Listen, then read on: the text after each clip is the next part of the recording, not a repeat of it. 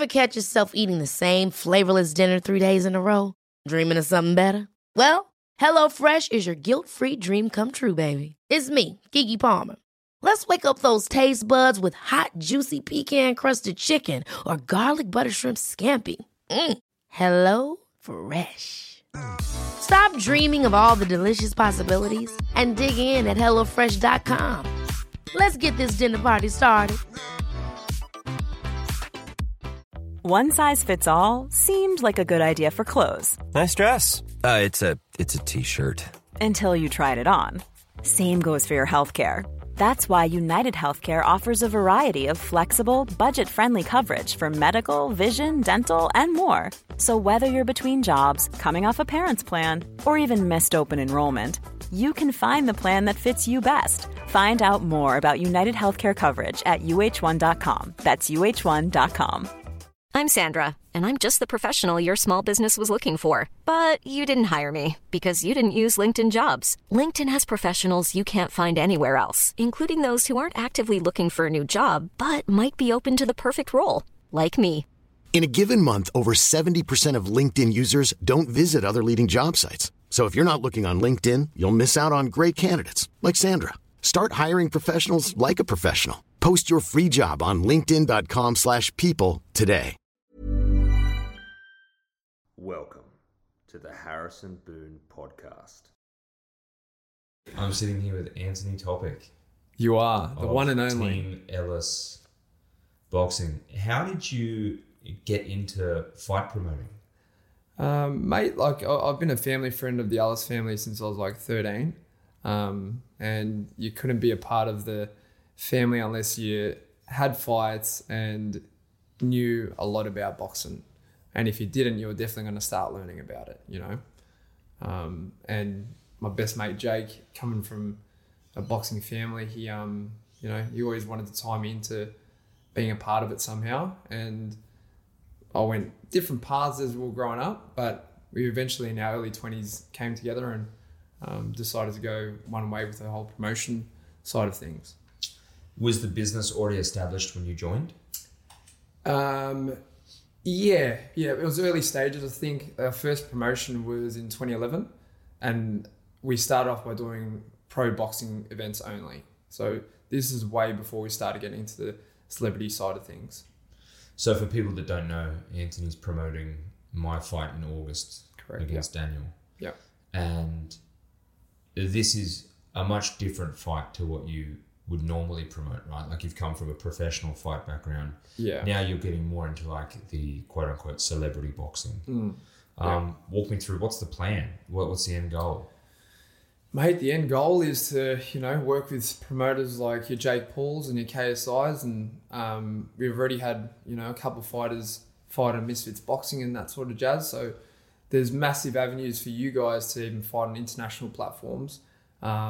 Not only that, we want to collaborate with those sort of promoters here in Australia too. And, if you can attach some sort of network to it as well, I think the boxing scene with the whole celebrity side of things can really go off here because we don't really have anyone doing it other than us, Like you got your AFL and footy cards and that sort of stuff.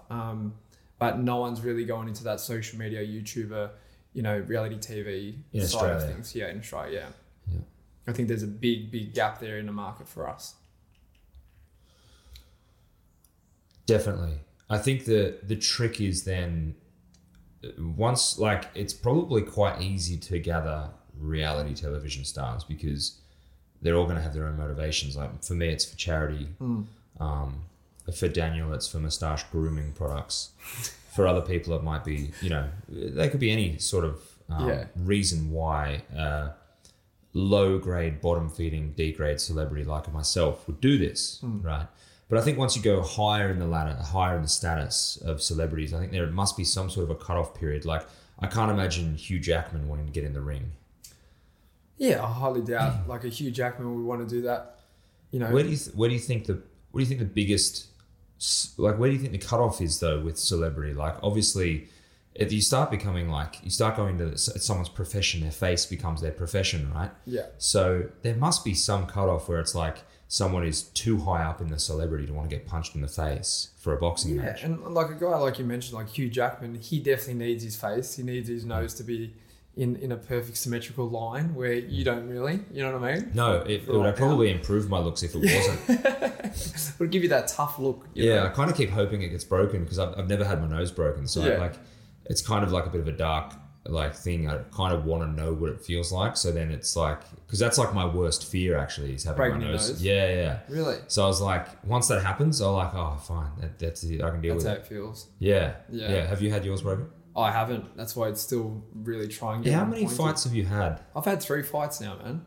3 fights and never had a nose broken in sparring fights. So it is possible. It is possible, yeah. But the more amateur fights you have without headgear, the more pro fights you have. Obviously, that's without headgear, anyways. There's going to be the risk increases the dramatically. risk right? increases, and then obviously your opponents are going to start getting better and better. Just like yourself, you're going to obviously start with Daniel Holmes, and if you wanted to continue with it, the opponent's obviously going to get better as you get better too. Because when people watch one fight, they're going to know how you fight. So we're going to always have to get a better opponent as we go along the journey, Yeah, like starting off with Daniel Holmes is like obviously like easing me into the fight world. Yeah, right? correct. Yeah. We're easing you straight into it. Yeah, starting me off with someone who's like handicapped and then working my way up from there, right? I'm not gonna comment. That's I actually did. You know what's funny? Like even meeting you today, Harrison. I think the whole of Australia's got it wrong, and like you're a funny guy. You gave me some good business tips earlier today, and it's been an absolute pleasure working with you. And I really hope everyone can see these sides to you as a fight date comes closer. I think it's funny, the further I move away from the show, which is obviously how you found me. Yeah. The further I move away from the show, the further I move away from the edit as well. Like people just cannot continue to associate me with who I was on the show because I think the more that I get that FaceTime with other people, the more they're like, this is nothing like the guy I saw on television, right? Exactly. But to be fair, people should probably know that you and I have known each other for a while now. We've only just met physically today because we live in different states. Correct. And obviously we're doing promotional stuff for the fight thing. But enough about me. Gosh, I could talk about myself all day long. What I want to know is, careful. Okay. I know how to fight now. This is your house. I know how to fight. This is your studio. Not a threat, but I will get physical if I have to. And I've seen you today, mate. I'm a little bit scared. I'm a little bit scared. So what I wanted to ask is, you have an interesting background like me in reality television. You were obviously a model. Sorry to anyone listening, Louis' phone's going off. He's obviously... God damn it, Louis. Yeah, Louis in the background there. Who's Louis? He's just a creep in a corner. Yeah. Filming Yeah. things. His grinder is just going off. He's literally followed me all the way from Melbourne. He sent it to Sydney, and now it's like fresh batch of guys. It's just like, that's what happens when you're the new kid on the block. You know what I mean? Fresh meat. Teach him the ways, Harrison, please. I don't know. I don't run in those circles. Oh, okay. I'd be like a fish out of water in there. All right. But I'm sure it's the same as boxing. Keep your hands up. That's it. Always be aware of your surroundings. Yeah. You know what I mean? Keep your hands up, chin down. Keep your guard up in line. Yeah. So how did you get into modeling? Because you have quite an interesting look. Very heavily tattooed from what I can see, rocking the mullet. How did the modeling come about? Because that look is so fashionable at the moment. Oh, look, I didn't have a mullet when I was modeling, so let's just get that straight. And Shame. I would have taken over. I would have had Versace and Armani. They would have been knocking down your door. 100%. Mullet's big in the high fashion world. Well, I've seen a lot of people around the world start rocking mullets. Yeah, I don't know why it's come back. It's so come back now. Every kid at the gym is rocking a mullet. I think Louis had a mullet for a little while. The guy in the corner here just filming things. Did you? Did you have a mullet? I did. Made into a rat tail, right? Yeah. Nice. Yeah. That's the logical next step. Yes, that's where I'm going next. Starts off with a mullet, goes to a rat tail. Yeah, okay, he's gone backwards. What's the next thing above rat tail? Just... maybe a mohawk. Yeah. I feel like you've got to start then doing facial hair after you arrive at the rat tail. Yeah. Yeah. It was setting trends here today. So yeah, the mullet has come back. Is that why you're rocking it? Well, it's not a complete mullet. I've just shaved the sides, so it looks like a mullet because I'm wearing a hat right now. It's not the full Joe Dirt, essentially. Oh, no. Definitely not. I do it like sleek back, like mud fjords style. You know what I'm saying? Yeah. But So modelling, talk me through it. How did you get into it? Where have you been with it? What brands have you worked with? Yeah, so I think 2015 I went to America with one of my friends, Les Morales. And this is 5-time world champion Les Morales' oldest son. And he got signed up with William Morris Endeavour, who is Leonardo DiCaprio's management and Margot Robbie's management. And he was going there for pilot season because he had like castings for Spider-Man, X-Men, Power Rangers, all sorts of jazz. Power Rangers is the top of that list. You reckon? Yeah. Yeah. I think he was going for the Black Power Ranger. No, the pink one.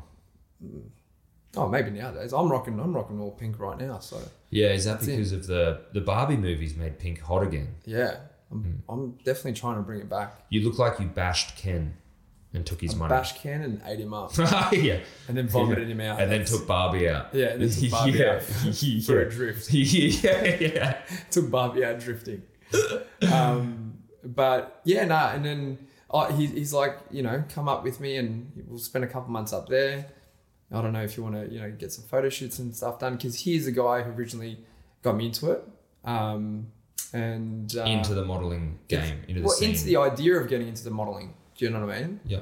I'm like, all right, well, I'll come down for a little bit and see how we kind of go. Because obviously there's a lot of opportunities over there in that field. And then live with him for about 2 months over there. Some guy randomly hit me up on Instagram, and I probably had like maybe 1,000 followers or something like that. I don't even know why anyone would hit me up randomly. And that guy ended up being Nicki Minaj, Post Malone's, Justin Bieber's like fashion styles for their concerts. Okay. Good link up. Yeah, amazing. I was thinking like, am I going to get kidnapped or something? Is this guy real? Yeah. And asked him a bit more about it. He said, I've got a shoot happening on KTLA TV in America, and that's like the biggest news channel in LA. And I go, all right, mate, like I'll see you, I guess, tomorrow morning at 9 a.m. for fittings. And then he turned out to be real, and his name's Ashton Michael, and he like dresses all like the biggest, rappers and singers and that sort of stuff in America. So that's how you got in working with him? Yeah. And where did it go from there? Well, I ended up doing the segment. And after I'd done the segment, I had Williamina. They're like one of the biggest agencies, LA Models. I had all these agencies in LA and back home in Australia hit me up to want to sign me up. I just couldn't believe how quickly like word spread. They were like, who's this guy? And that was it, And nice. The next day. Any traveling involved with all the work? A lot of traveling. Yeah. I would be gone for months on end, And then would you find it hard to like meet people and maintain a relationship or? Oh, in terms of like romance. Partner? Yeah. Romance was, I was single for 8 years. Yeah, it'd be tough. It was really, really tough. But you was constantly surrounded by like beautiful people, right? Oh, yeah. Like, which makes it even harder in a way. Yeah, it's like you want to settle down with someone because you find them attractive, but you get along with them on a deeper level. But I'm going to be leaving in a couple of weeks, so I can't really do that, So it was always like a fling type thing for majority of my 20s. I went through that, just likening it to my own experience with doing like the topless waitering and the stripping stuff. Yeah. Mate, there's no way I could have maintained a relationship because I was always like, well, I've got a boat booked in on Saturday night, right? And then after that, I'm doing back-to-back hens parties in the city. Why would I have a girlfriend? And how would that go down? I'm going to be surrounded by like 30 women at each party, and I've got like 8 parties booked in. But would you be going on dates and you drop that? Mate, you would be amazed how many wild things happened at hens parties. Yeah. Like, I've heard stories. Nearly every girl wants to fuck the stripper. Yeah. Right? And thanks to me, they did. Oh, fantastic. Yeah. Now, did you get paid extra for that? No. Damn. That was my gift to them. That was that extra piece of service. Yeah. Yeah. If you're listening, you're welcome. That happened, and you're welcome. So yeah, it was just like, bro, there was no way I was going to maintain a relationship. No fucking way, because man, it's like it's too tempting. it's like being told you can only have steak and then go into a sushi restaurant. You know what I mean? Yeah. Like, you got all this different food in front of you. You got to try it. Yeah. You got to try it. You got to get some soy sauce on that. Forbidden fruit has to be tasted. Yeah, you got to taste that shit. So with the modeling stuff, I can only imagine that's like just as amped because it's like you're all good looking people. Then you get invited to these amazing parties and like, let's be real, good looking people get invited to famous people's houses to go to big parties. Like that's just what happens, right? Well, yeah. And I wouldn't know, but apparently that's exactly kind of how it went down. Yeah, that's how I imagine it. That's how I imagine it would have been for good looking people. Yeah. Oh, you would know though. Louis would know. Louis would know. Louis knows. Louis is a good looking guy. Louis is a good looking guy. Yeah. Yeah. But yeah, like there was a lot of partying involved and stuff, and like I come from like a sports background. I was playing soccer and I was going overseas to play here and there when I was a kid and wanted to be a professional soccer player. Yeah. So for me, going into the party scene with the whole modeling side of things was, I wasn't too keen on it that's not what I got into the modeling for, but it definitely came with the gig, and I mean, you got to get into modeling.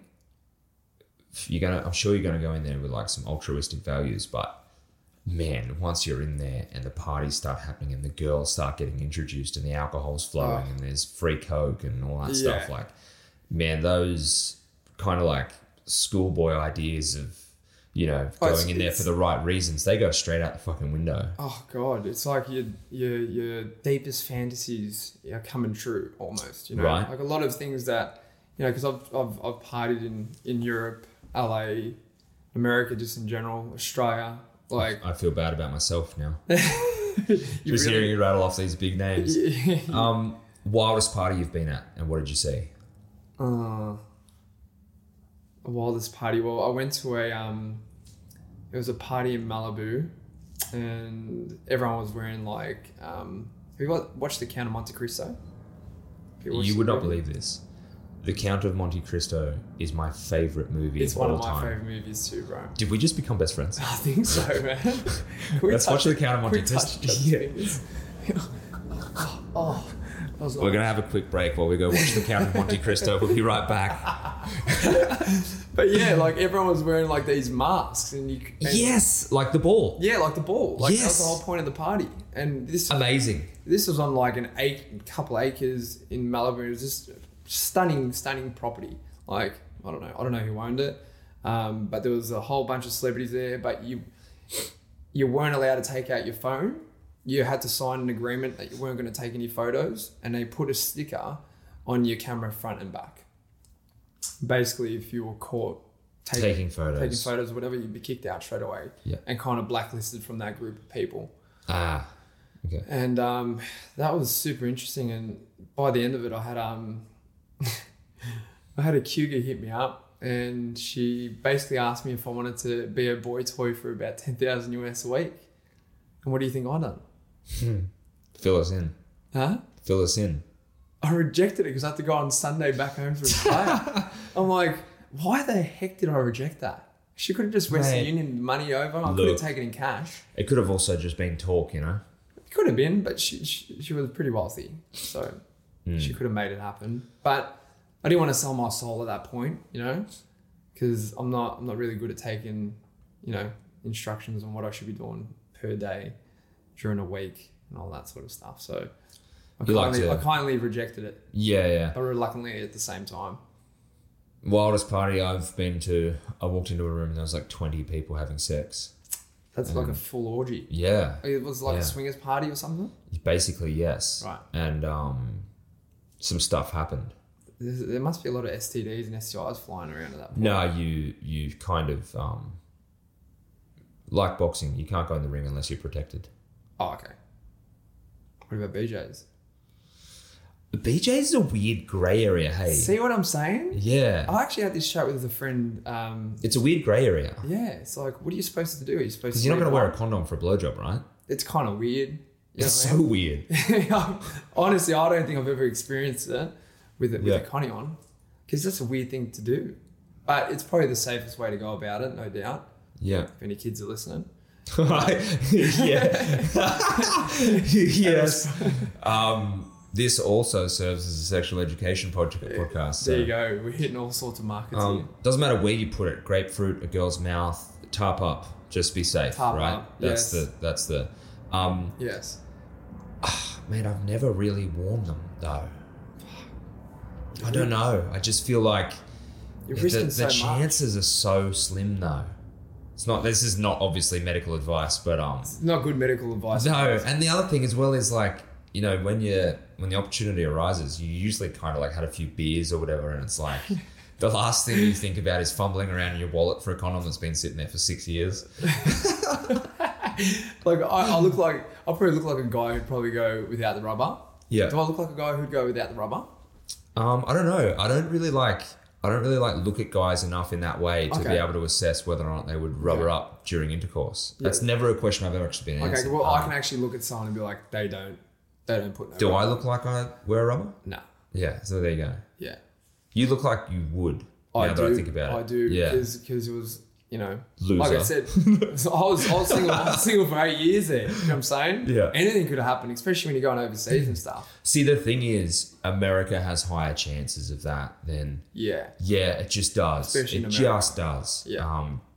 The influx of people, north and south, like, I feel like... I'm not risking it. Yes, especially like Miami, LA, those sorts of places.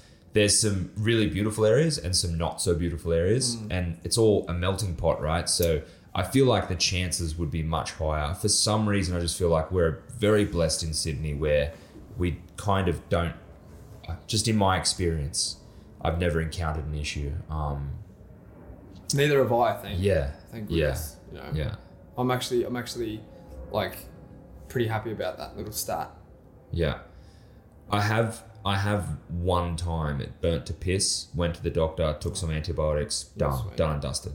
Nothing serious. That's in like, 15 years of being sexually active? That's a good start. That's a really good start. Well, there you go. That's probably what's given me my false sense of confidence. I think there's other people out there that'd be like, I had sex once and now I... Now I've got it. You just had it with the wrong person. Yeah. I'd always make sure I went for quality over quantity. Do you know what I'm saying? Same. That's also a thing, right? That's a I thing. feel like if you just go for numbers, like there was a time where I was going for numbers and then I was like, what's the point? I'm just going to go for quality now. And you sort of like pivot away from that juvenile idea of what a man is. And then you, at some stage you will anyway. Then you figure it out. You're like... Yeah. And the What thing am I is, into? I'd rather like bang a 10 than 2 5s. That's it. 2 5s does equal a 10 though. I've had a threesome with, I would say, 3 6s. Is that an 18? Can I say I've banged an 18 out of 10 then? Does it not work that way or is it maximum 10? Does it cap Maximum out is at 10. You can't go over 10. Maybe 11, but not 18. That's just ridiculous. How can someone be an 18? What does that mean? You know? Well, it's 3 6s piled on top of each other. Yes. So. This happened, and then I went skydiving the next day. You had a So, big couple of days. Do we have have time? a day off for you? Do we have time for like one of my funny stories? Yeah, go for Okay, it. so go to a bar down in Wollongong, pull these 3 birds, go back to their place, had a threesome, and then we go skydiving the next day. And I didn't leave their place until like 3 a.m., 4 a.m. And then skydiving, we had to be there like super early. I can't remember what it was, but I like basically had a nap in the Uber on the way to the airfield. And then we get there and I haven't slept. I reek of alcohol. Like, there's no way I should be skydiving right now. No. And my best mate Darren was there, and we go through like I was sleeping through the safety stuff. Nice. Like I was fucked. Yeah.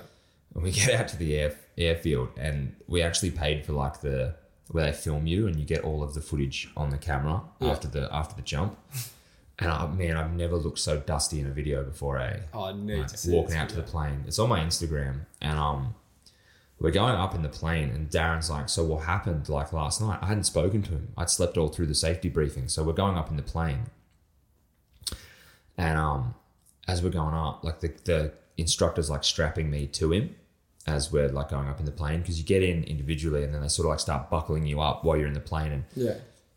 And me and Darren were sitting out the door. We were going to be the first out the door, and then all the people were behind us. So we could kind of have a conversation I wouldn't say privately, but there's no chance really in the loudness of that little plane with the roller door next to us. I don't think anyone's going to hear us. So I start going through the story of what happened last night because he only saw me leave the bar with 3 girls and he was like, king move, right? Yeah. So I start telling him like what happened and this and that and blah, blah, blah. And we get to the top and there's like 3 lights in the plane, red, orange and green. And green means like that you're jumping. Okay. So red and then it goes to orange and like we go up a little bit further and then the roller door comes up and the skydiving instructor, it goes to like orange is still there and he goes, right, like put your legs out of the plane. So I'm like actually reliving this story as I'm telling you, right? I was the first one out. So my legs are out and I'm like crossing my arms like this, getting ready to jump. And I'm like sitting there looking up. He's like, look up. Because when you jump out, if your head's down, as you jump out, it'll snap back. Yeah. So he's like, look up. So I'm looking at like this little thing on the plane. It says like, keep away from emergency door or whatever. And I'm just reading that over and over and over again. And the instructor goes in my ear. He goes, what was that girl's name? The one that did the XYZ to you? And I was like, oh man, I don't know. I said like, Sarah or something, like whatever it was. Yeah. And he goes, which apartment was it? And I was like, like I think it was like 18 or something. And he goes, bro, that's my sister. And then we jump out the plane. No. Yes. Oh no. And I was like, this guy's not going to open the chute, man. This guy's going to unbuckle. This guy's not going to open the chute. Like he's going to. So I come out of the plane. I've never gripped the harness. Like obviously, you probably could have unbuckled the harness for all I know. But man, I was like, I'm going to die. I thought I was going to die. What are you doing, Harrison? We get down and we land, and I was like, good joke, bro. Because like as we were coming down in the parachute, he's like, bro, I was just fucking with you. Yeah. I've never been so scared before in my life, bro. It's like the last thing you want to hear before you jump out of the plane. Exactly. But man, you can see the video. Yeah. I very nearly shit my pants coming out of the plane. See, I was that would have been viral footage. Yeah. I was just like, it got me good. And like, I was so hungover that even that little prank was like, you didn't even care. No, it just hit me like 10 times harder. Oh, okay. It's like I see these videos now that are like going pretty viral as well, where the people on like theme park rides will fuck with the people right before the thing drops or whatever. They're like, I've just got to check your harness or whatever, and then the machine drops, and you can hear them screaming for like dear life. Yeah. They're pretty funny. So he kind of did that to me. I just never skydive, to be honest. Mate, you got to do it. Nah, I don't. You got to do it at least once. I don't want to. I like keeping my feet not underground. I've done enough stupid shit in my life, Harrison. We all have. But skydiving's just more stupid shit. Yeah. Why stop doing stupid shit? Because I'm in my 30s now, bro. You know, I'm turning 31 this year. Like, my lower back's starting to go out here and there, you know. Ankles start clicking. Yeah. The brain's not working. It's so weird. You see these memes that are like, once you hit 30, you get like knee and back pain. Yeah. I was like, nah. And it was someone just walking in the ankle clicking, And then like, I'm 33 now and I'm like, shit's pretty accurate. Like, yeah. You don't believe that stuff when you're growing up, but then how does 70-year-olds even get out of bed? I don't know. I struggle these days. Like anyone who knows me knows that I don't like getting up early in the morning. Mate, I've been getting up like 5 a.m. and the cold is not like gentle on joints. Not anymore. And the worst part is not the run or the running itself. The worst part is the first few steps of the run. Once you get warmed up, I could run all day. You're sweat, you're ready to go. Yeah. But it's like, the first 100 meters is like pretty agonizing. And then everything hurts from the day before, especially if I have like a big sparring session or whatever. Yeah, it's like a 4-day recovery. Yeah. You know. So let's talk about boxing. You've had fights. I'm having a fight. Yeah. What advice would you give to someone in my position who's training for their first fight? Definitely commit yourself to the camp. Do you know what I mean? Don't be going out. I tell a lot of the boys that do it, no sex for as long as you can. Definitely not just before the fight. No masturbating, no nothing. How long before the fight should you not have sex? Do Look, if you can do the whole camp, do the whole camp. What, Keep 8 weeks of keep no that sex? testosterone in those nuts. 8 weeks of no sex. Yeah, if you can, but not many. I'm going into disciplined enough to do I'm it. going to fight someone. I'm not joining a nunnery. But you want to make them pay for the fact that you haven't been able to do that for that long, and it's like, it's a mental thing. It's a mental. You know, you got that mental edge over that guy when you get in there. You know, like imagine right now you just stop having sex for 8 weeks. Obviously, I don't want to imagine. Your poor girlfriend, you know, but Daniel will pay for that in 8 weeks, and you'll be angry about it, you know, and you'll keep that testosterone in you, you know. But other than that, you know, train hard, listen to what your trainer's telling you. Obviously, you've got a diet because you're coming down in weight, and you're looking great, by the way, bro. Thank you, mate. Yeah, I feel very lean. You're looking very lean, and you're going to get leaner. Yeah, only a few kilos to go. That can be sort of lost in the last couple of weeks before the fight. And you finding that boxing's helping you shred up real quick? It's an interesting question because I don't know what part of either boxing or not doing heavy weights at the gym anymore is making me leaner. I think the thing about boxing is you can't really be doing a bodybuilding type training every day of the week because you have to spar, you have to get bag time in, you have to move, you have to, you know, so your body is adapting to really becoming like a top athlete. Like that's what it takes to get in the ring and box properly, right? Like is being an athlete. Yeah, and that they do say that boxing on many forums and many pages and stuff now that it is the number one hardest sport in the world. I would agree. Yeah, because how many sports you get punched in the face and you have to work out in order to do it. Yeah. Right? It's not like CrossFit, man. I've done CrossFit, I've done bodybuilding type workouts, like I've done a lot of different stuff in my time. And I'll say this, boxing is by far the hardest. By far. Yeah. Mostly because you get up, you do either sprints, intervals on certain days, other days you'll just go for a road run, other days you go for a timed run. Today I did 8K, just didn't like just a jog, just did 8K, just to get that distance of running in. Into your lungs, yeah, but also like the body, the repetition, ran pretty quick up some hills. Like I didn't make it like an easy 8K, but I did 8K just to put 8K on my in the legs, basically. Yeah, on my body for the day. Yeah. So I got up, sparred in the morning, did 8K, and then obviously we had our photo shoot this afternoon, hitting bags, stuff like that. So I got like another sort of workout in, hitting the pads and all that sort of stuff as well. So today's been a productive day. But I'll say this, that now for me is nothing. The hard days are the days where I'll get up, I'll do a 5K run and sprints. Then I'll work an 8 to 9 to 10 hour day on site. Then I'll go to the gym.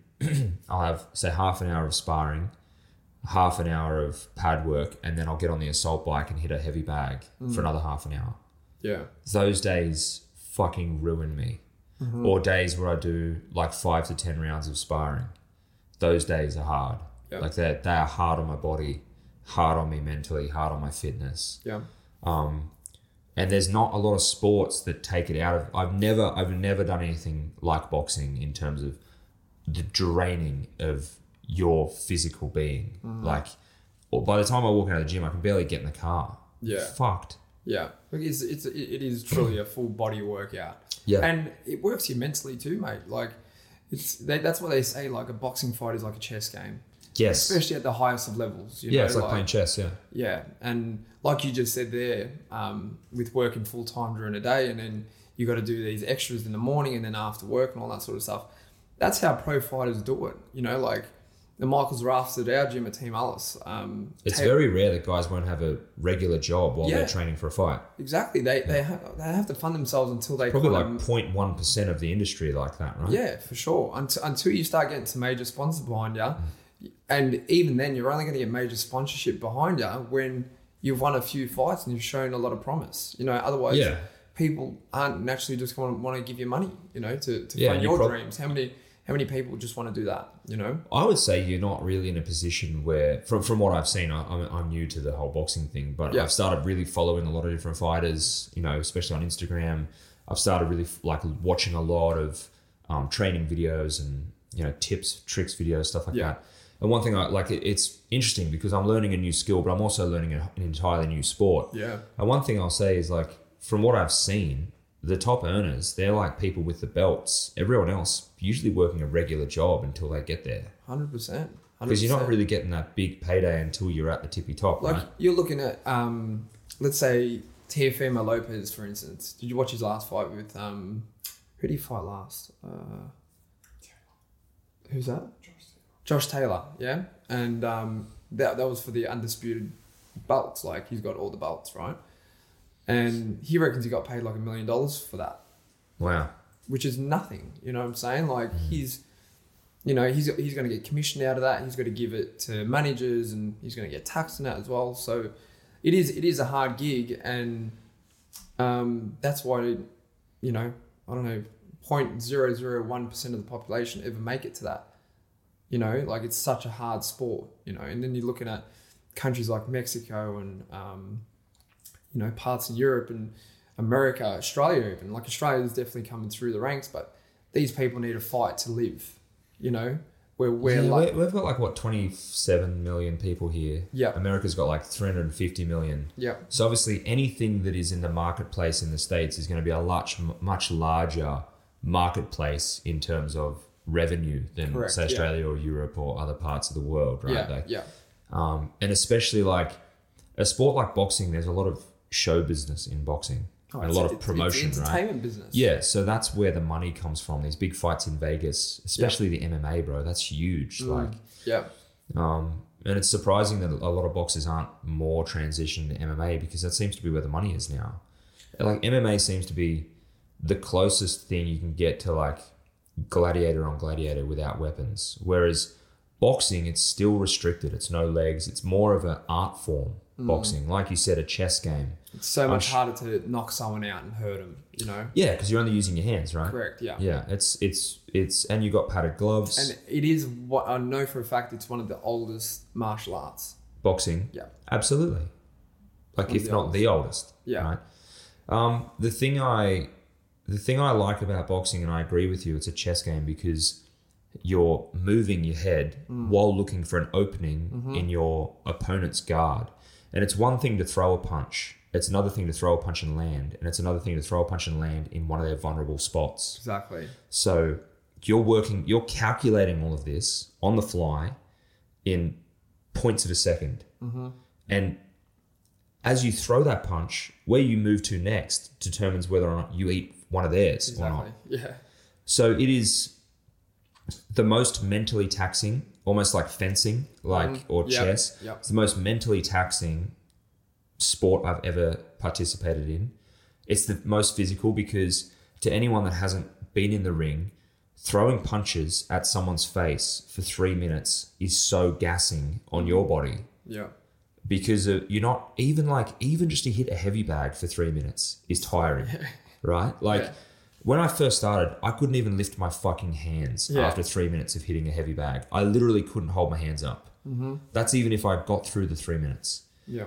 Now, not so much. But 3 minutes of sparring, that's a whole nother level above hitting a heavy bag. Yeah.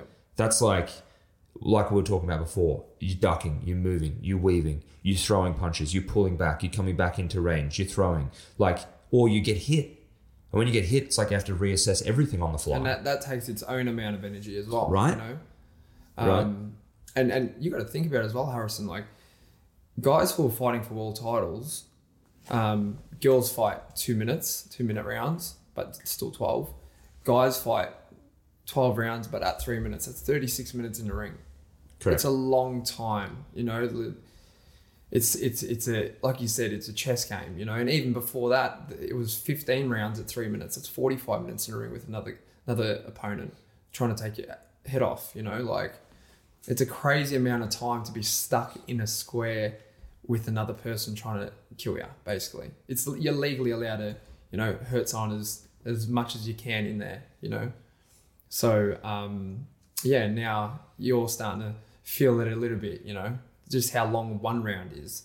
Now try doing 12 of them with a high skilled boxer, Yeah, it's funny though. Like, I feel like as you get better and you start doing more and more sparring, more and more training, and your skill level is increasing, I feel like you start, especially if you were to like, I don't know, but I'm just assuming that at the professional level, you're also walking in there with your own set of weapons. Do you know what I mean? Yeah.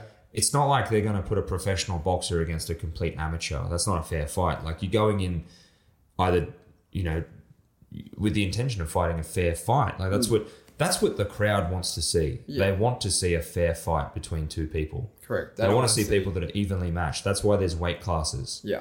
And that's why there's professional and amateur classes as well, is because you're going to match someone with your roundabout skill level and weight so that it's a fair fight. Correct. Yeah. I mean, there is still a lot of integrity in the sport in terms of the matchups for fights. I know that some people would disagree and think that, you know, like when you get to the pro level, then they start picking their fights. They pick easy fights. They're defending bugger all for their title. Like, we talk about that all day, but I think, especially the amateur level, I think it's usually much evenly matched so that I'm not getting in the ring with fucking Mike Tyson. Do you know what I mean? And then fights like that just won't get commissioned. You know, like the board, the commissioning board, they're not going to allow that to happen. Do you know what I mean? Like, Mike Tyson can't go and fight Harrison Boone because Harrison Boone wants to fight professional tomorrow. It's just never going to happen, you know? You have to earn your way into the professional league anyway, don't you? You have to have a certain amount of fights. Well, Conor McGregor is like one of the very few that I know that fought someone like a Mayweather 51-0, and he's never had a boxing fight before. Like, he had amateur fights when he was younger. That was more of an exhibition though, right? Like, no, it was a proper pro fight. It went on his record. Yeah, but I feel like they got an MMA guy to do boxing. Yeah, but I mean, I feel like if the inverse happened, if Mayweather got in the cage, he'd have got. That's why Mayweather didn't do that. Yeah, he was smart enough to get McGregor into a boxing ring, you know. Yeah, and it was even leading up into that fight. I was having so many people tell me that Conor McGregor was going to win, and in my group, we smashed Mayweather. You know, we smashed it on the KO. Like it's an MMA fighter fighting a boxer. Yes, it is a combat sport, but it is so different. Technically. You know what I mean? Like with MMA, I think, you know, you can grapple and do all that sort of stuff. Your natural boxing stance is a lot more open with your shoulders. Where boxing, you want to be really side on.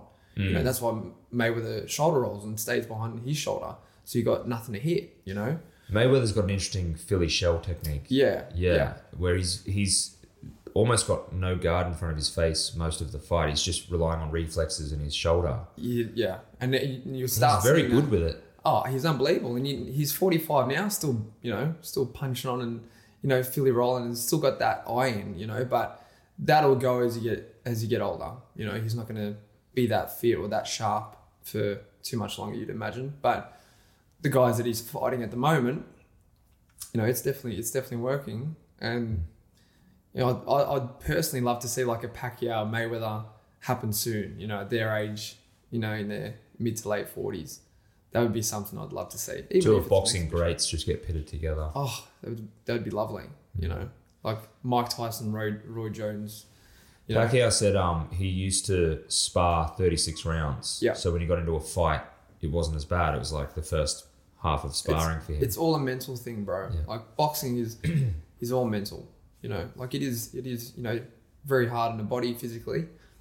But imagine sparring at a professional level for 36 rounds and then going into a professional fight would still not be that bad. Like, yeah, he was just agonizing himself in training to get ready for the fights. Oh yeah. And I work pretty closely with his trainers, Justin Fortune and Freddie Roach in America. And yeah, they just said he had this strength that like they've never seen before in a fighter. He's knocking out, you know, Mexican fighters who were some of the toughest guys in the game. Yeah. You know, and he come up from, I think it was like 105 pounds or something like that. He was a really small man, and he became an 8th division world champion. It's unheard of. No one's ever done that before. Well, I think it ties in, like his mentality ties in. I read this really great quote by Navy SEAL who was on the Black Hawk Down mission, and his quote was, "The more you bleed in training, the less you bleed in war." Yeah. And So I feel like that's a lot of people's mentalities is like make training as hard as possible and as realistic as possible. And I'm definitely going through that now, like a bit of a baptism by fire, like thrown in the deep end. Make it as hard and as difficult as possible so that when you get in the ring, you're not in a stressed environment. You're in something that's actually quite comfortable. Like you're used to it by then, right? Well, all the best trainers have always told me if you train hard, the fight's easy. The fight's the easy part. You got to get in there, even for your fight. 3-2s, you got to get in there for 6 minutes. But you need to train for 10, 12 weeks for it. That's what people don't understand is like you need to be like 60-minute fit to do 6 minutes under the lights, under pressure. They think, 6 minutes, that's nothing. It's a lot. Wait till you, right. Wait till you get in there and have a couple of spars, 3-2s going hard. Then you'll realize how hard the 2-minute rounds are, you know? And you get like a 30-second break in between. But that's the thing. You've got to really be 10 rounds of sparring fit to do 3 rounds on the night. That's kind of you just don't want to leave no stone unturned. Put it that way. Yeah. Walk me through what your fights were like. What was your first fight like? And what did you feel going into it? It was funny because I fought a guy who I actually went to school with, and he had 7 kickboxing fights. And a lot of the guys in my team were telling me like, this is the wrong fight. Like, I reckon, this is going to be a hard one for you. I think we should maybe change opponents. I'm like, nah, like I'm going to treat this like my world championship fight, because I was modeling at the same time. So it was in my... And modeling and boxing go hand in hand, right? Try to tell that to my manager at that point.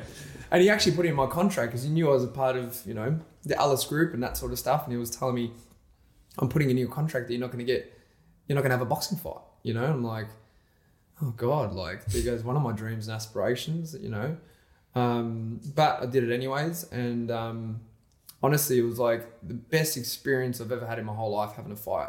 I learned so much from it, just not only in the ring and about boxing, and you really truly understand it when you have a fight, really understand how much goes into a boxing fight. But it helped me with all different things outside of it, like after I had my first fight, I did a Jimmy Choo thing with Cara Delevingne. I worked on set with her, and I was doing runways in Milan and doing all that sort of stuff, just thinking, this is easy as piss. Like, you try get in there and fight another bloke. Like, that's what's hard. Walking in a straight line and putting on a neutral face when I get to the end of the runway, that's not hard, So it really like put like the things into perspective for me as I was getting further down the line with either business, modeling, or anything else that I wanted to achieve, It's funny, I sit here now with a busted lip and my jaw is killing me from sparring this morning. Like, man, I haven't actually been smacked in the jaw that hard ever. Yeah. Made me dizzy. Like I felt dizzy. And I just like remember thinking exactly like what you're saying now. Like, man, the entertainment industry is nothing. It's not hard work. It's hard to get to the top, but usually what gets you to the top of the entertainment industry is how attractive you are to other people and the connections you make along the way. Yeah. That's really the entertainment industry in a nutshell. Yeah. I don't give a fuck what anyone says. Like it's seldom ugly people at the top of the entertainment industry. That said, it's not hard work to get there. It's just you have to eat a lot of shit along the way, and you don't get paid much until you get to the top. Yeah, that's the hard part. There's a lot of free That's work. when people talk about the hard part to get there. That's what they mean. Getting punched in the face, that's fucking hard. Yeah. Right? Like going to like film a reality television show was not hard work. That was a walk in the fucking park. Like this is hard. What we're doing, what you're promoting, what I'm involved in, that's hard. Yeah. That everything else is pretty easy by comparison. I totally agree with you. And we see it with people doing our camps. Like a lot of the people that jump on the undercard, which would be on your undercard, are just gym members that want to change their lives. They want to get fit and healthy, or they want to learn how to fight. They're doing it for themselves mentally. A lot of people are doing it for mental health. Like after COVID, I've seen a lot of people come through regarding that sort of side of things. And I feel like the sport's been a blessing for many people, including myself, mate. Like I've come from a pretty rough background when I was younger, and grew up in a pretty rough area, and almost had no discipline growing up. And I wish that I had it, more boxing fights when I was playing soccer because it would have kept me disciplined. It's a disciplined sport, you know, and it was definitely something that people in my area, kids in my area, were definitely lacking. And, you know, it's just wonderful to see the next generation come through. Boxing is not what it used to be, you know, in the 80s, 90s, even early 2000s. Like, if you wanted to walk into a boxing gym back then, the trainer would say, all right, mate, get in the ring, you're sparring on your first day. Imagine telling you that on your first day walking to a gym or... I did spar on my first day. Okay, but you're having a fight. That's different. Yeah. You know what I mean? But just say you just wanted to go in there. You know, you've got a fight on your first day getting in there to prove to the trainer you want to have a fight. Yeah. Now it's so different, you know, like people are wanting to get in there for different reasons. I remember I sparred with a professional fighter on my first day. Yeah. And I've not really ever felt that embarrassed before because, like, as a man, I've got a bit of pride. Yeah. And knowing that this other guy was just toying with me. Yeah. Was just toying with me. It strips you naked. Mate, it was the equivalent of like if I was to fight a child. Right? Like it was... And that child just beating the crap out of you or something. No. What I'm saying is he was just there. I could not touch him no matter what I did. Right? Yeah. And he like didn't hurt me, but he didn't not hit me either, if that makes sense. Yeah. He was hitting me at like probably... He was looking after you. Yeah. He was hitting me at like 30% probably. Yeah. Maybe a lot less. It could have been 5, Harris. Yeah. Could have been 1%. Who knows? Yeah. He was just slapping me with the back of his glove. He wasn't hitting me. Just like took a glove off and just slapped me around. Yeah. No, but I felt like embarrassed because I was like, I knew how much he was holding back. Yeah. And it was annoying because I want to be good at stuff, like I'm competitive, right? And I felt so embarrassed because I was like, I did 3 rounds, 3-minute rounds with him. And he was doing stuff like winding his hand up like in a cartoon and then hitting me with it. And I was like, nothing I could do about it because I was like, I don't know what I'm doing, right? Yeah. And it was good motivation. It was good motivation. Like today, I sparred with a guy who's, I would say, better than my opponent that I'll be facing in August, but also better than me right now, right? And just not a lot of things I could have done technically to get in on the guy. I did some things really well, landed a few good shots, right? And then, you know, I'm sitting here now with a sore mouth and my jaw is aching because he landed a good shot and it made me dizzy. And that's my own fault. Hands were down, right? And I ate one. And it's just, it's fucking wild, man. That's what's so hard about the sport as well, bro. It's like, for the duration of your fight, the discipline is keeping your hands up. What does your coach always tell you? Keep your bloody hands up. Yeah. Move your head. Yeah. Move your feet. You know what I'm saying? Punch first, like things like that. And in boxing, as you start to get tired, your focus starts dropping off. Your discipline with all those movements start dropping off too. You know? Same with your form. I find it hard to keep really good form. Like when you're tired, obviously, you know, it's just, And the other thing is, when people are hurling fists at your face, it's very hard to think hands up. Like you instinctively want to pull your head away. Or pull up, even worse. Yeah. Like pull their head up where you're safe from pulling your head in with your chin down. Yeah. You know? Yeah. And letting those punches sort of like glide by the side of your face or roll off your shoulder. But that's not how human beings are wired. We're wired to move away from danger. Yeah, exactly. You know, it's all, you know, we're all about being on the internet and bullying people on, you know, on those sort of forums and being keyboard warriors where back in the day, if you've done something wrong, you get smacked in the mouth. You know? That's the strongest boxing defense these days is putting up an Instagram story afterwards. That's it. And just trashing the person. That's it. And that's why I love boxing as well. It's like, okay, well, if you've genuinely got a beef and you can't squash it, I'm telling you'll squash it in the ring and you'll be mates after, I guarantee you. That's the beauty about the sport. I don't, talking, like just touching on my fight, I don't have anything against Daniel. Yeah. You know, I find him entertaining and I quite like the guy despite the fact that he looks like a textbook child predator. You know, I just don't have anything against him. It's just business for me. It's just, you know, donating the sponsorship money to charity. I'm getting in there for a good cause, you know, and to challenge myself. I'm still going to, like, I want to win. I'm training to win. I'm not getting up at 5 a.m. for nothing. No. I mean, I'm not sparring and learning to box for nothing. Like, I want to go in there and win. But the thing is, there's not really any beef between us. For me, it's a sport. For me, it's like the better boxer is going to win on the night. Yeah. And that's the way I see it. And it's a shame to see a guy that I did once respect doing what he's doing. Like, I don't know why he's trying to drag my ex from the show that I was on into the fight and all this trash talk. It's like, for once in his life, he could have actually been the bigger person.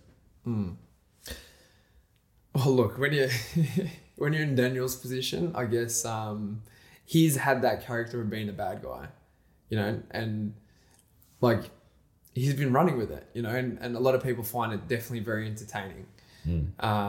And look, at the end of the day, he's going down that path of mental warfare, you know.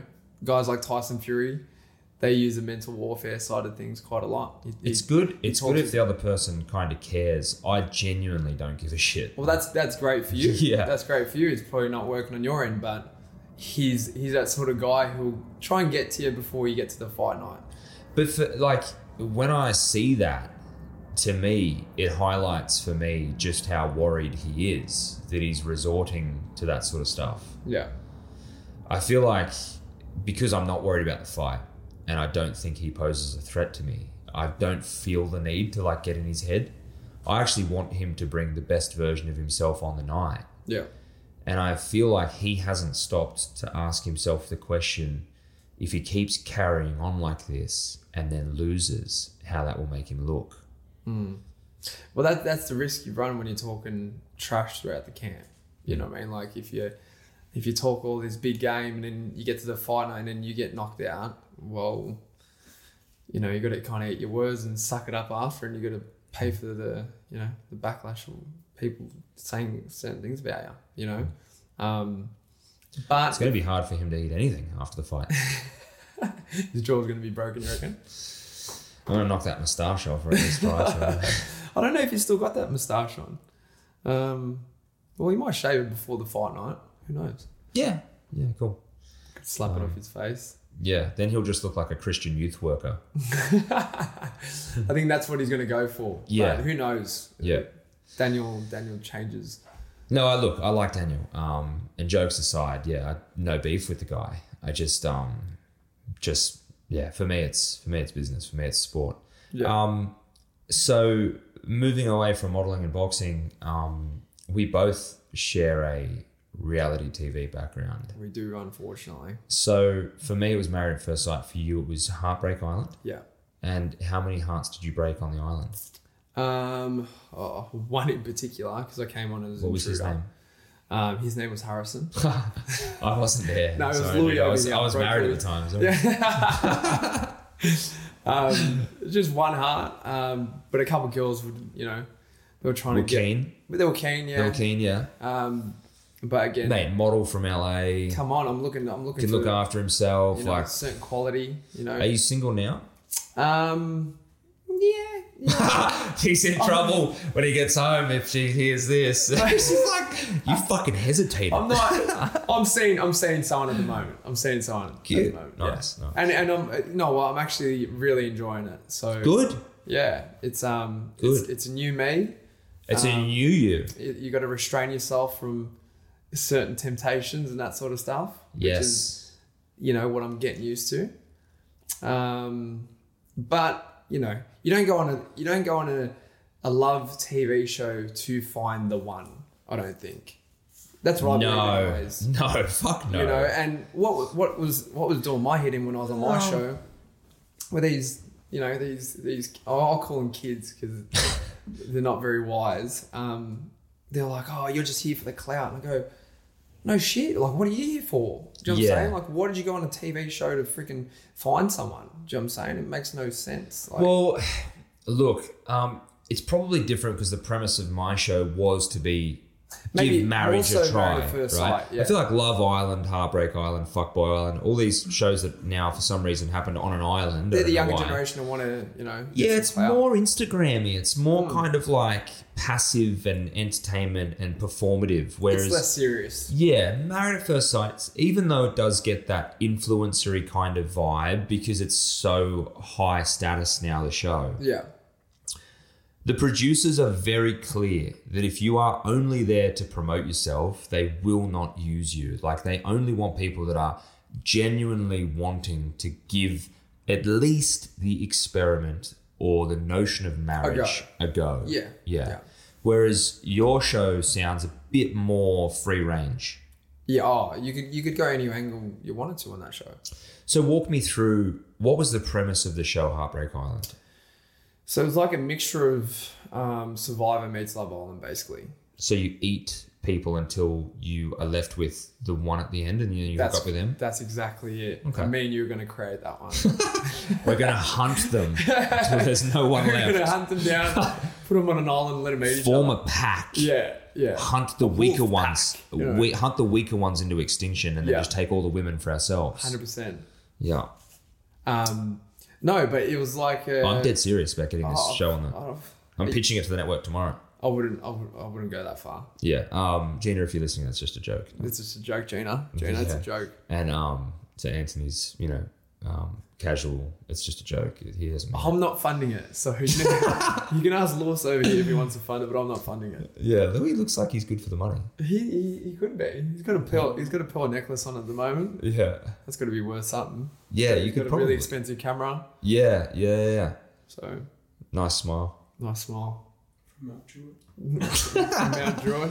So walk me through the premise of the show. Yeah, so it was like it was challenge based, and you obviously have a partner. Yeah. And that partner you have to complete challenges with, so you don't get in the bottom to get voted to go home, basically. So you have to. Sorry. So you have to keep getting voted in, or do you just don't want to get voted out? No, you can't come last in the challenges. Ah, so the challenges are kind of Survivor-esque. Yes, yeah. Okay, so walk me through what like a challenge would be. Well, there was one that you're blindfolded and you had to get through like this maze type thing, collect keys, and someone was like tied up in a bed. And sometimes they put like little sexual things in there, 100%. And like it's not the first time I was tied up to a bed, but it was, it's definitely a different experience getting, filmed at the same time. It's so great though because it's so embarrassing. Yeah, that it makes for great television. And people aren't used to seeing me in that light, so that's why I thought like I want to go on. Well, something like certain people are used to seeing you in that light, but not the country, right? That's correct. Yeah. But yeah, I just thought like give something like that a crack. So I wanted to do Love Island when I was like in my mid-20s. But my manager stopped that again. He said, look, if you do that, then a lot of the high-end brands that we're looking at for you when you go to Europe and, America and all that sort of stuff. That's such shit. These managers are fucked. Well, like, if anything, exposure makes you more marketable to these brands. Look, that's what I believed at that point anyways. Yeah. But what do I know? I'm new to the social media You world. listen to these fucking managers, man. I don't know much about that world. So it's not like, oh, well, you're wrong about that. Now that I've been in the industry for 8 years, I know what would work. Do you know what I'm saying? Yes. And the thing is, the brands that are marketing to Love Island people pay better. Well, yeah. Not only that, you can get some connections. You can get some networks. People are now hitting you up rather than, you trying to go for gigs. Correct. See, these managers don't fucking care, bro. And they don't have good advice. The majority of them are just out to, in my experience, ride your coattails and collect their 20% along the way. Well, that's why you need strong recommendations from people to get with the right ones. Yes. You know what I'm saying? Yes. And I was lucky enough to have a couple of fantastic managers like that. In terms of, not going on a reality TV show, it's like probably better because maybe I would have done something stupid at that age because I wasn't, mature enough to think about what I was saying or, you know what I'm saying? So it was kind of, it probably worked out better. But see, I think everything happens for a reason. The path you took led you to modelling regardless of the fact that you didn't do that show. And now you've done this show. And so did you meet anyone that you continued to see? I'm actually going to go back and watch your season now because I think it sounds great. I didn't actually know it was a show until you and I connected. And then, mate, I just have not had time to sit down and watch it. Yeah. But I'm going to go back and watch it now. just to see you tied to a bed. Yeah. Well, watch from episode 10. So yeah, I may break my sexual celibacy watching the scene. So now you don't have to do that weird thing where you're just watching porn instead of a movie or something. Yeah. So the show itself, did you last all the way through the show? Yeah, so I came runner-up on it. Wow, I had okay. no expectations when I got on other than, have a bit of a holiday after COVID. And this is, COVID obviously affected the show a lot. It affected our locations. It affected who we could meet up with. We're getting COVID tested every freaking day. The first 2 weeks that I was actually on the island, I was in a hut for 2 weeks, couldn't get out of it. It was... COVID was fucked. It just fucked everything. Honestly, yeah. Even with, businesses like in Melbourne, I think it was the most lockdown state in Australia. Melbourne broke the world record for the longest lockdown. Yeah, it's fucking crazy. Like I was having friends around the world tell me like how sorry they are for me and, it's such a shame what's happening over there. I'm like, fuck, like this is going around the world, like how bad it is. My brother got stopped by police going to get groceries. Yeah. During COVID. My dad copped a $5,000 fine. And he's an old man, you give him a $5,000 fine, he's gonna semi have a heart attack, the poor bloke, just for going to his bloody holiday house down the coast or something. How dare he go to his holiday house during COVID? Yeah, how dare you? Don't people realise that he put other holiday homeowners at risk? Can you believe it? Fucked. I'm surprised they didn't give him a $10,000 fine. But if you can afford the holiday house, you can afford the $5,000 fine. Yeah. That's at least the thinking of the federal government. Anyway, who knows? That's a fuck. I heard stories of people getting arrested for going out for walks, not in their local area. Yeah. When COVID was on, I went to work out down at the Bondi bars, and there was like SWAT cops, like cops in like the full black outfit, tactical vests, walking Bondi Promenade, checking people's IDs to make sure they're within 10 kilometres of their house. Crazy. And I'd walked the dog from Maroubra to Bondi, and I was going to walk back, and I was like, "This is fucked." Yeah. I hope this doesn't continue. Like, where are we living? North fucking Korea? A year later, it's still in it, And even for us, mate, like we're a physical gym. We don't have online classes and that sort of stuff. So for everyone who is a ongoing gym member, it's like, what do? And you just spray them with methylated spirits and bleach as they walk through the door. Yeah. Even that, we're having marshals come to our gym every now and then, making sure that everything was COVID safe and friendly and stuff like that. We were getting steam cleaners every day. We were doing as much as we could just to meet protocol or whatever they had going on. And on top of that, to go back to our businesses, we had to get vaccinated, which, that in itself, it's like, why am I getting forced to do this sort of stuff, where being in the gym was the healthiest thing you can do at that point, mentally and physically. Correct. It helps your immune system. Punishing gym goers when they should have been doing all they could to protect the vulnerable and the elderly. Yeah, but what do they leave open? The alcohol, the bottle-os, anything like that, they kept open. It's hilarious now that there was so many people advocating for natural immunity by catching the virus, developing a natural immunity, and then protecting other people. Yeah. And even like the pharmaceutical companies now are admitting that the vaccine is not as effective as natural immunity. Exactly. The science went out the window. Oh, dude. And it sickens me to even talk about it. It's like I told myself, as soon as we got out of it, I'm never mentioning COVID again, just because, we almost lost our business. It's like, you can't leave a business closed for 2-3 years unless it's an online business. Do you know what I'm saying?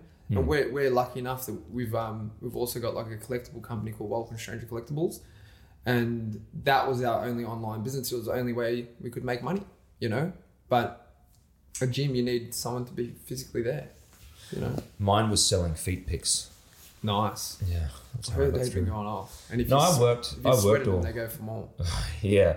Now they're all sweaty and gross. Been in a boxing ring. They're probably worth more now. Should probably start selling them now. Yeah. I get messages asking for my underwear and socks. Like people want to buy them after I've worn them. Is that weird? I wouldn't buy it, me personally. Louis, would you buy it? Yeah. Maybe. But Louis given us a maybe.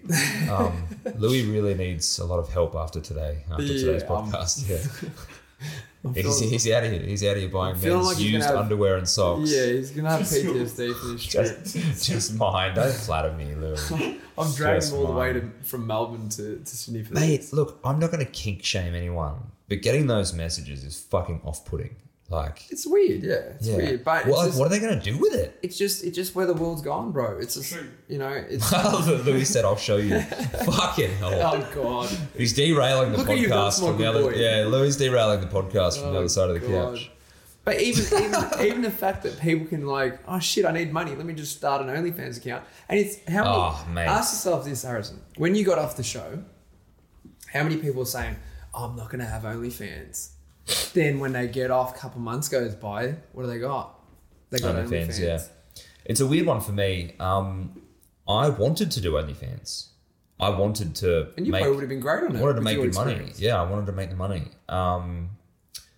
I've met someone that would not tolerate that sort of behavior. Yeah, it's just fair. And also friends and family have opened my eyes to what kind of message that would send to my little boy. You know what I mean? Yeah. So, look, a lot of reasons for me not to do that.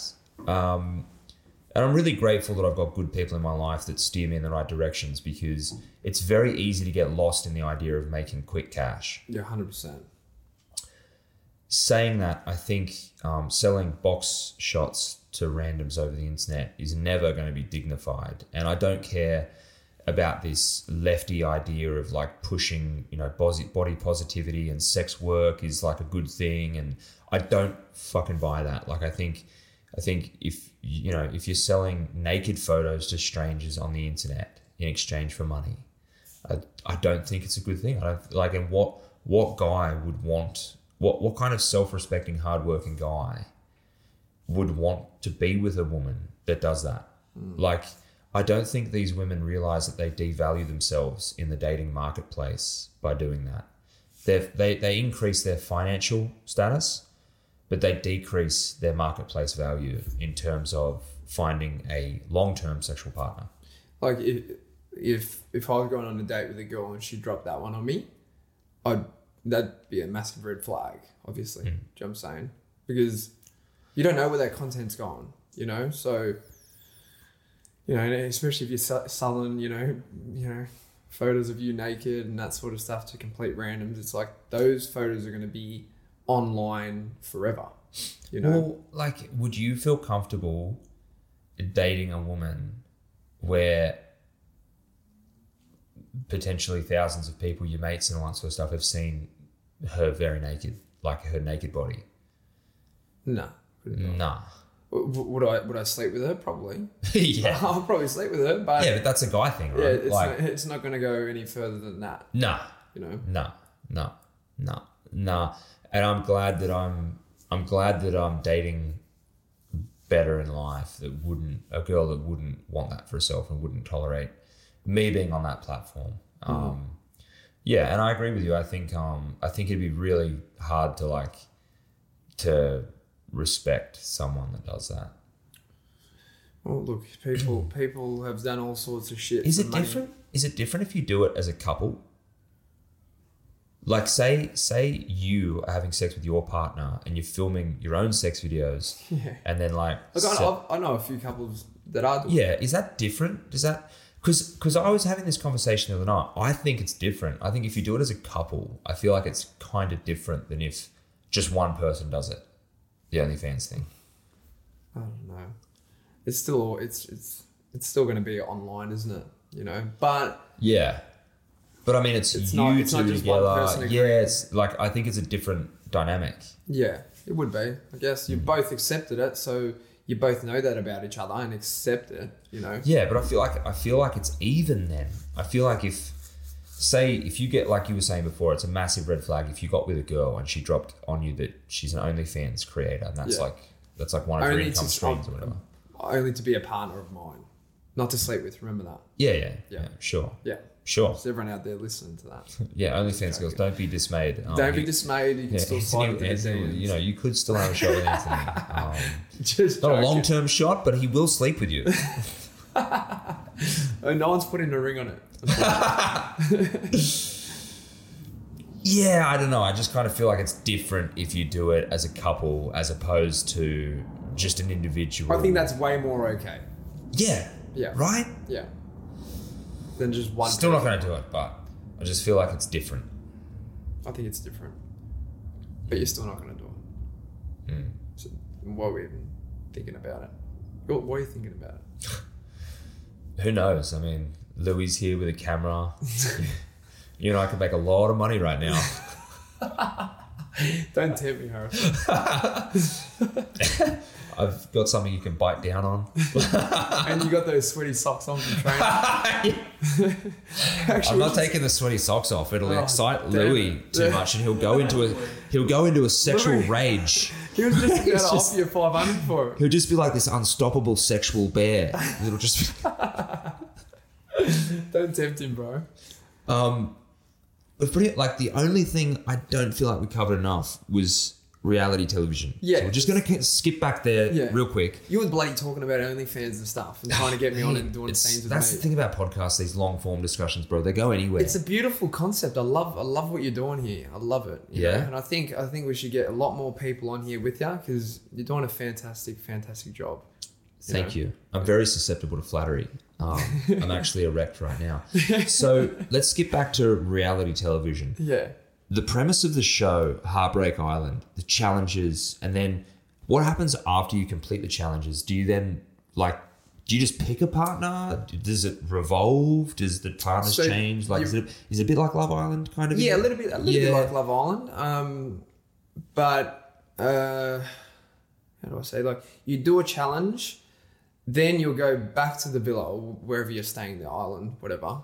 And then you're sitting around for hours just contemplating how you went because you don't see anyone else's heat.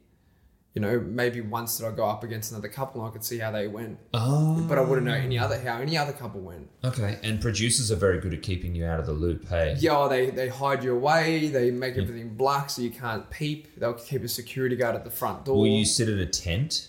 It would be like we'd be in when we were doing challenges, we'd be in a little hut type thing, and there'd be a security guard at the front door, and everything else would be black. So you couldn't talk to anyone, and you weren't allowed to talk to anyone. No. Could you have your phone during production? Definitely not. Okay, so you were sitting in a tent for how long during the challenges? It could be half an hour to 45 minutes, something like that. That's not too bad. You might have been first that day, or you might have had to wait till the last. That's one. not too bad. Only likening it to my experience, Maths, we sat in those tents for sometimes up to 6 to 8 hours. Shit, that's long. Yeah, man. No phones, just with your partner. And that would be usually before a dinner party, not so long before a commitment ceremony. Commitment ceremonies, you kind of can all talk to each other. So the dinner parties are all segregated because they want that. They want to annoy you as much as possible before you go in. So by the time you get on set, you're just annoyed to the shit out. Yes. Yeah. 100%. Your fuse is so much surer. For sure. And even when I got on there, they'd make a big issue out of someone having a watch. And my mate Luke had to take his watch off. And he's like, why can't I know the time? They don't want you to know the time. You know, they don't want to tell you when they're waking you up. You know, they don't want to tell you any of that sort of stuff. So they want to keep you in the dark as much as possible. Yeah, production used to play mind games with us. Then sometimes they'd take you into what's called a voxy, but that's basically like an interview, right? They take you into interview before the dinner parties. Right. And the producers would be like, so, just to give you an example. So, couple swap with Melinda. That was quite spicy, and you learnt a lot about Melinda. Are you going to bring anything up at tonight's dinner party? I'd be like, why do I want to piss off Melinda? We're finally getting along. I'm going to, piss her off? You know what I mean? That's why people ask, is this stuff scripted? And I'm like, no, it's not scripted, but you'll get molded into what they want you to do. Yes. You know, where when I got on there, the producer told me so how are you finding the house at the moment? I'm like, it's pretty fucking boring, to be honest. No one's causing any drama. I'm here to, spice it up. I'm like, did they tell you were there to spice it up, or that's just what you wanted to do? I was an intruder, so I needed to come out with a bit of a bang. But they probably didn't say that to you, but they probably hinted it, right? At some stage. Yeah. Well, a couple of days went by, and I'm just trying to get my feet on the ground with everyone. I'm trying to not cause too much drama, but pick up little personal habits and who's acting like the alpha in the room, or suss out the girls a little bit and that sort of stuff. And then when I got my feet in the ground, sussing out the girls a little bit, sussing them out. Yeah. And I just got put with the She's a beautiful girl now. We're friends. You got put with her, or you chose each other? I got put with her because I was an intruder, so I came on set like at episode 10. Okay. And she was already on the island. Yeah. And she just left her partner, so I got partnered up with her. Yeah. Basically. Okay. And God bless her soul, but she wasn't my type at all. And I remember I know the feeling. They said, like, what are you into? I'm like, oh, a girl is into her fitness and she's a little bit slim thick, got blue eyes. Slim thick. I've never heard that before. Slim thick? Louis, have you heard slim thick? No. What's slim thick? Like Kim Kardashian shape type thing, you know what I mean? I think she's just thick. Oh, This talking about the waist. Yeah. Oh, you like a tight, skinny waist, and then just like a peach at the back. Yeah, peach. Who doesn't love a good peach, right? That's what slim thick is. You know what I'm saying? I'm like athletic. Like I like athletic builds. Yeah, me too. It could be as long they're fit. Let's just say fit. Man, a good bum is so important. Oh. Really important. Really Bro. important. For us, nice anyways. ripe peach. 100%. Are you a real guy or fakies guy? This is like Holden Ford, isn't it? It's like the most it's like the origin. It's like the most debated thing of all time. If you're living in the Gold Coast, it's hard to find anything real there. We just come back from the Gold Coast, so look, I like as much real as possible. Okay. I think natural beautiful features is always what's gonna get me to look at someone. But I think 95% of the girls that I've been with over the last 10 years have had, fake lips, fake boobs, or, See, I like girl next door with fakies. Yeah. That's kind of like what I've always gone for. Like, usually predominantly blondes. Girl next door. See, but you're dark featured naturally. So you got like dark hair, but blue eyes. So it'd suit you to have someone who's like blonde. Do you know what I mean? I'm very light. So I like someone who's dark featured. So I'm always thinking about... You think like opposites attract? Yeah, and I always think about breeding, So breeding... Why do you talk about it like it's cattle? I don't know. I want to have good stock when I breed. I like to know that there's a chance that they'll have some good features, or the opposite of what I've got, but with light eyes. That's my ideal.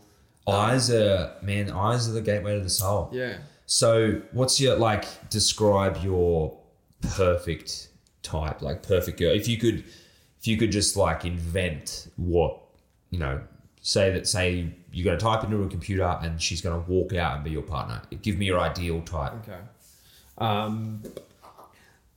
Dark olive skin. Brown hair, green or blue eyes. I like green eyes lately. Why are you describing me? Oh, come on. Don't flatter yourself. It's everything you just said I was a minute ago. Or female to start. Oh, right. Yeah, why are you describing me? Defined legs, like she looks like she goes to the gym and squats.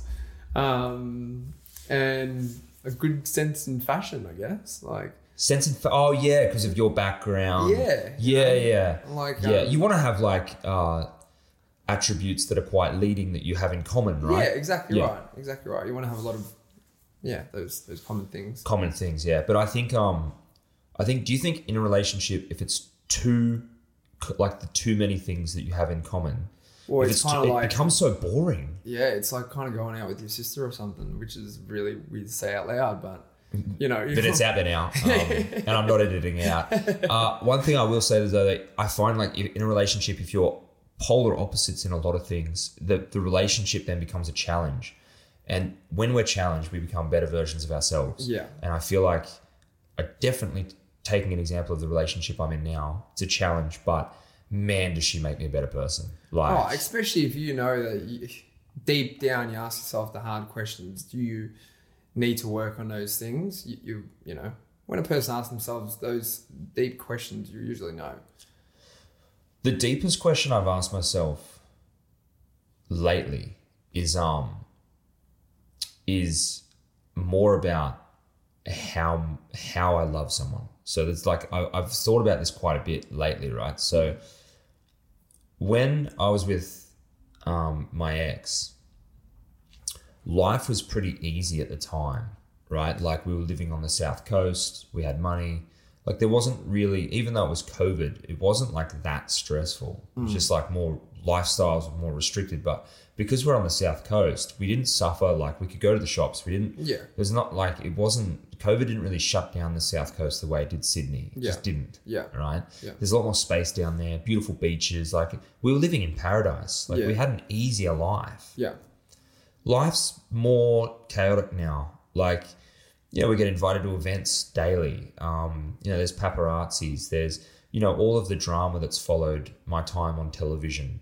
This boxing fight coming up. Yeah. We have larger bills now. I just feel like life's quite stressful. And then sometimes being single is so much easier because you can just focus on yourself. You can be totally selfish, right? And the thing is, I wake up every day and I'm so thankful that I've got the partner I have now. But I also choose her, right? Like I make a conscious decision every day that she's the person I want to be with. Yeah. And it's not because it's easy. It's because she's the person I want in my life. And I feel like that in a way breeds a much deeper love because you're choosing it. Well, you waited for the right person. Yeah, but like when love comes easy, it's not really like there's nothing in that. It's anyone can love anyone when the timing's right and the time's easy. Yeah, and it just flows. When the times are tough. Yes, and you still choose to love that person. Yeah, like the day you met them. And you got to put a person through certain tests as well as you guys are. Well, life does anyway. Yeah, life happens, And when you're getting put through these tests, like. I had a relationship in COVID, and as soon as we got out of it, those tests weren't getting met. Like I saw a lot of little holes and stuff, and I'm like, I don't think this is a person I want to be with. You know what I mean? It's amazing how little it takes to turn that off. Hey. Oh, you can just get like they say, you can get the ick, and you see, it and you're like, oh man, like, wow, that's a different side. You know what I'm saying? What are your icks? What's an ick for you? Oh, an ick. Definitely OnlyFans. Saying that you've got an OnlyFans, that's me. I think it's someone, not believing in what you believe in. I think, if they're not willing to help you along the journey, you're not willing to help them along the journey, and you guys are constantly, having a bit of friction in a relationship because you believe in something, they believe in something. Yeah. That for me is the biggest ick. You know what I'm saying? Because it's like, I don't want to be with you then. You know what I'm saying? Straight out. Yeah, you need a teammate, not opposition. Exactly right. You need to work in together. You need to be, anything you need for what you're doing, I'll help you out with. Anything I just need that support, Yeah, so support is like a big thing for you. And I'd almost say that's even bigger than, her being super, super duper attractive to me now. Do you know what I'm saying? Yeah, as I feel like your priorities shift when you get older, man. 100%. Like in your 20s, it's all about looks. And then when you hit 30, it's like, looks just aren't everything anymore. Looks are going to fade, bro. You can get as much Botox as you want. You can get fake this, fake that. But that person deep down inside is going to... So what are you looking for now in a partner? And how's it changed since, the show when you were younger and all that sort of stuff? Look, again, bro, I'm just going for someone who's real and honest. Do you know what I'm saying? And that's what I kind of feel like I'm with now. And I think, like it's been a year and a bit since we, started seeing each other and that sort of stuff. But it's just been so easy. Do you know what I'm saying? In terms of like, we just got each other, where there wasn't no friction here and there. And then I was like, oh, like I've just seen another side to you there where you told me you weren't really like that, but now I saw it like 6 months later. Because there's a honeymoon phase. Yeah. You know what I'm saying? A little bit where it's so good that first 3 to 6 months. And then as the years go on, you start seeing different sides of personality, traits and that sort of stuff. And you just need to know if you really want to commit to that for the rest of your life. And I didn't really know from seeing things like that throughout previous girls. Like I need to see something a lot more than, again, just good looks and that sort of stuff, So I don't know. For me, it's being in a relationship has always been secondary to me pretty much before 30, to be honest. Do you know what I mean? Because I've always been career driven, wanted to be an athlete, wanted to do modeling for a long period of time, and that's always on your own. It's always such a selfish thing, where if I know I'm partly responsible for this other person, even having a kid. I've got a dog right now. She's the best. But what sort of dog have you got? Boston Terrier. It's like a miniature Boston Terrier. You can meet Huxley after the podcast. I'd love to meet him. Dogs are just, man, I don't know if I could ever live without a dog now. They're just the best. They're the best. They give you unconditional love, just like your mum and dad. Do you know what I'm saying? Yeah. Is Boston Terrier a new breed? No, they kind of look like a French bulldog, but they're much more petite. They still got a flat nose. Like, you should check them out. They're beautiful breed. Louis, can you bring up Boston Terrier for me? Boston Terrier, the photo. They're beautiful. They're from Boston. They were originally bred to hunt rats in New York. I feel like, you know how Joe Rogan's got that, like, the guy that does all the, like, bring that up in the background. Jamie. Yeah, was it Jamie? Yeah. I feel like I need Louis now to just be in the background of every podcast. Yeah. Like, just, Louis, bring this up. Yeah. You can sleep on the spare couch. Louis, if you can stay on the interview couch if you want. Just, bro, you're living here from now on. You just got to do the background of the podcast. He'd love it. All the audio, visual, everything. He'd love it. There's no camera on my face. Well, you don't like the camera in your face? He's behind the camera. He is a superstar videographer, and he does some of the best work that I've ever seen, and that's why we Can Louis jump in just for 1 minute? Yep. Louis, jump on the mic just for 1 minute. Jump on the mic. Yeah, come on. Just for 1 minute. Louis from Nocturnal Media jumping on the mic. What's up, guys? Oh, From Louis. Mount Druitt. You're not from Mount Druitt. Stop saying you're from Mount Druitt, Louis. Fuck. So, Louis, how do you feel today went footage-wise? I went pretty good. Yeah? We had a natural in front of the camera. Yeah. In Harrison Boone. Yeah. Was it different to filming Daniel? Because I know Daniel... I'm not even going to go there, eh? Just tell me, what was today like? Was it good? Good footage? No, it went well. It started good. We didn't have to wake up early this time around. So. Yep. That's always a bonus, isn't it?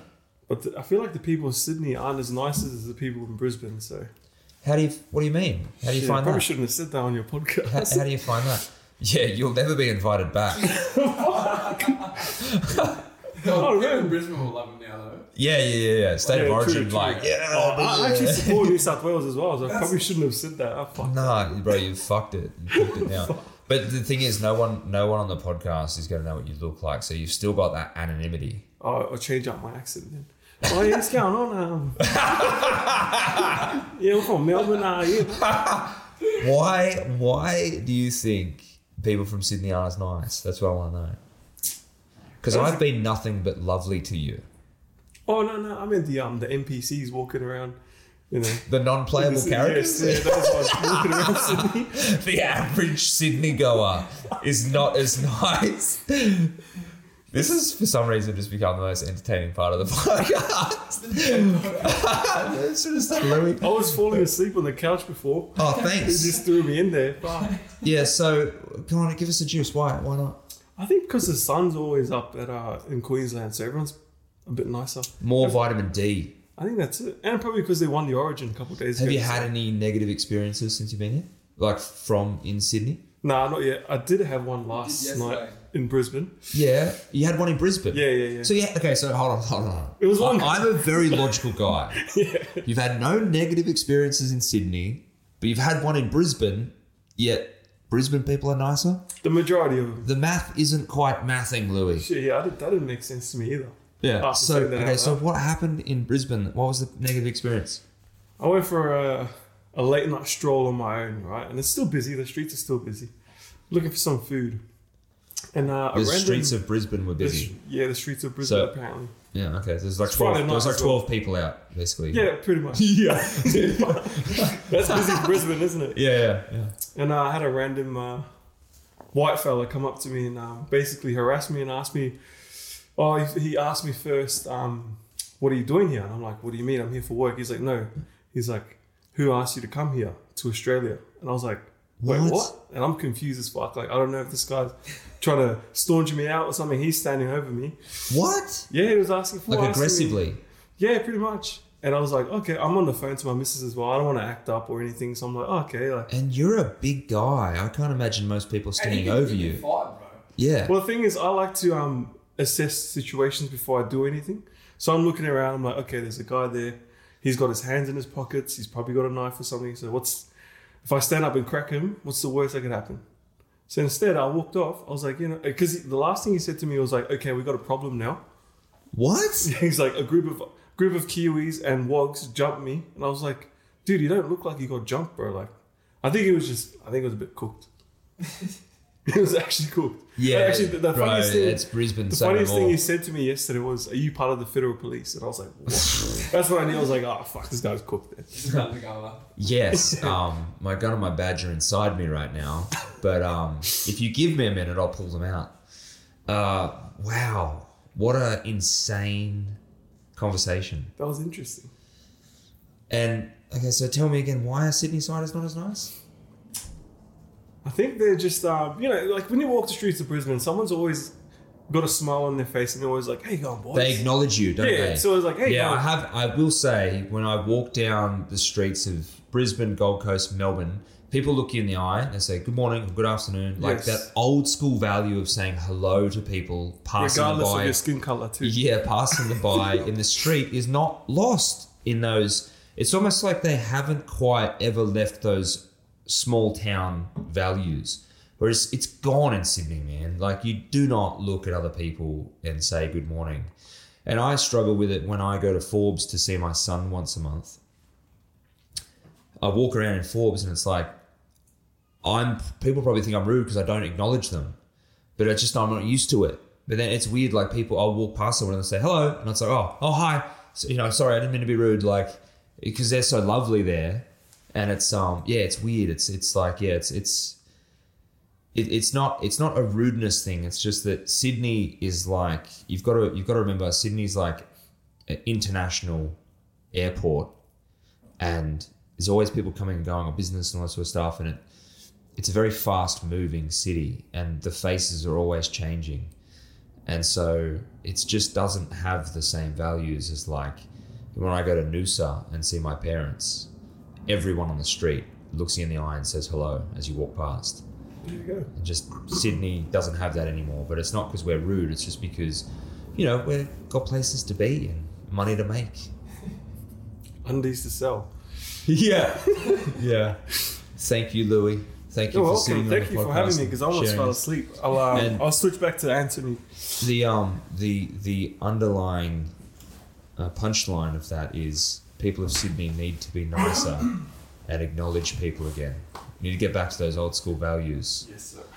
And not ever ask someone why they came to Australia. That's so fucked, and I'm so sorry that happened. It's definitely a country that's accepting of everyone. Well, it's probably one of the most multicultural places on the planet. 100%, for sure. For that to happen, he's just some cooked idiot. Like, Louis, I'm sorry that happened, bro. He wasn't even... Was he wearing shoes, Louis? Barely. Yeah. Barely. Yeah. So, like, one shoe or... What do you call it here? Thongs here? Thongs, yeah. Yeah, thongs in winter. Say no more, man. Yeah. Middle of winter wearing thongs. Crazy. Yeah. Yeah. It's weird how warm meth makes you, though.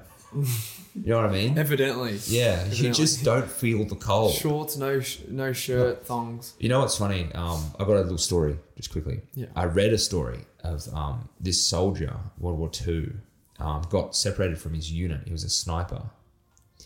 And he had all of the amphetamines for his, I don't know what you call them, platoon, right? I don't know, for some reason, people on the front lines. Because they were on in World War II. gear, yeah. They were in, it was like obviously somewhere quite cold. Yeah. And he had all of these amphetamines for him and his troop. I don't know why they were taking amphetamines, probably to stay up for huge amounts of time. Yeah. Anyway, and this guy, I'll try and link the story somehow, but this guy took all of the amphetamines, went on like a fucking 4 or 5 day bender and took out like 30 people on his own. God. Yeah, so just imagine like this cracked up European dude running through the snow. That probably would have made the perfect soldier back then, Well, tell me Captain America isn't an advertisement for steroids. Look me in the eye and tell me Captain America was not advertising steroids. He's a dude, weedy little dude. They jab a bunch of syringes into him. Next minute, he's like superhuman. Yeah. Yeah. Yeah. Do I look like I'm on the gear? On the gear? No. Are you on the gear? I'm not. But I just thought I'd ask because I'm struggling to walk through doors these days. I've got to walk in sideways. Yeah, we had to butter up the front door so that you could slip in. We did. I slid in. Yeah. And then you continued to slide down the hallway like a worm. Yeah. It was weird. I don't know why I'd done that. Wasn't even struggling to get into that point. Just I'm not on the gear anymore. I've slimmed right down. Yeah. Feeling good, feeling dangerous, feeling athletic. You're looking really athletic at the moment, bro. Well, you naturally have an athletic frame. Yeah, I'm not the powerlifting type of guy. I'm that agile, quick sort of body build, you know. I can just run real quick. Like a gazelle. Like a gazelle, yeah. I'm more like the lion. I'm like a snow leopard. Right. If I was an animal. What would you be? What would I be? Yeah. Grizzly. I'd be a grizzly bear? Yeah, look how hairy I am. Yeah. And I'm a large guy. I was going to say, I reckon before the fight we shave your legs. Why? Would that help in the fight? 100%. It makes you more aerodynamic. Yeah, I'd probably lose a kilo just in hair. There you go. No, I'm telling you, probably would. Okay, all right. So I'm down. Yeah. Are you going to physically shave me, or do I have to do it before I come? Depends where we're shaving. We're shaving a gooch, or we're just shaving the legs. The whole thing. I want to be hairless for the fight. Maybe ask your girlfriend for the gooch. I thought you'd do anything to promote this fight, and now it's like I feel like we're at our first speed. Like that hump. is almost everything. Just I don't want to go near the gooch area. Why not? It's a gooch. Shave my gooch, bro. Don't be gay. I don't want to shave your gooch. I don't want to shave your gooch. You know what I'm saying? It doesn't come in the promoter's job description. One of my favorite things is like telling someone to do something that's really gay and then saying at the end of it, don't be gay. Can you even say that anymore? Yeah, I don't give a fuck. It's my podcast. Oh. The gays don't listen to this. Oh, okay. Reality television. Yes, Last thing. Let's get back to So the challenges, the people you hooked up with, blah, blah, blah. What I want to know is, with production and all the things that you went through in producing the show, do you feel like what you saw on the show was reflective of your experience? Watching you back on television, do you feel like it was accurate? I think, well, you know, they're obviously getting 24 hours of footage of you per day. Yeah, I kind of reckon, yeah, they got bits and pieces, but it wasn't my true personality, I guess. You know, there was so many little things that I said that I thought would have made the cut and just didn't. There was a couple of funny moments that showed a bit more of my funny side rather than, you know, just trying to be, you know, that guy who just, you know, try to stir up the whole house, basically, you know. Did they try and portray you more as a villain? A little bit, yeah. And there was a situation where I said something off camera. Oh, this was like the first or second day, and I got put with a girl that I came runner-up with. And I said to this guy, and you know, guys sometimes, girls do it as well, you know, like everyone does it. They're like, what do you rate that person out of 10? Girls would never. You know what I mean? And this was happening off microphone, off camera, and I said this to this guy. He brought it up on the show? He brought it up on the show. Dog. To another guy, and then they used it in a game, like a truth or dare game, and it came up like, who said this about this person? And then it was me. And it literally got like close to 2 million views on TikTok. Well, that's good. It was like, oh my God, I can't believe he said she wasn't a 10. It's like, come on, bro. You know what I'm saying? Like, and that's that editing process where they can make you look like a complete dick. You know, when it was just a fun off comment off camera that this guy chose to mention when we were getting filmed. Mate, one of the worst moments on my show was when one of the girls was calling herself a 10 and I was just sitting there cringing like... Oh, you can't call yourself a 10, I was like, surely. really? Do you think? Like a 10, really? And anyone that refers to themselves as a 10 is usually not a 10. Well, maybe deep down inside we all think we're, you know, a 10. But... Do you think you're a 10? Do I think I'm a 10? I don't think I'm a 10, no. I think there's better looking guys out there. I've worked with a lot of very good looking guys in the modelling world. I definitely was very jealous at some point. I'm like, that guy's genetically just perfect. But he'd probably think the same. Everyone's got their own, I guess, self-image things that they think about. You know? You're definitely a good looking guy. Likewise.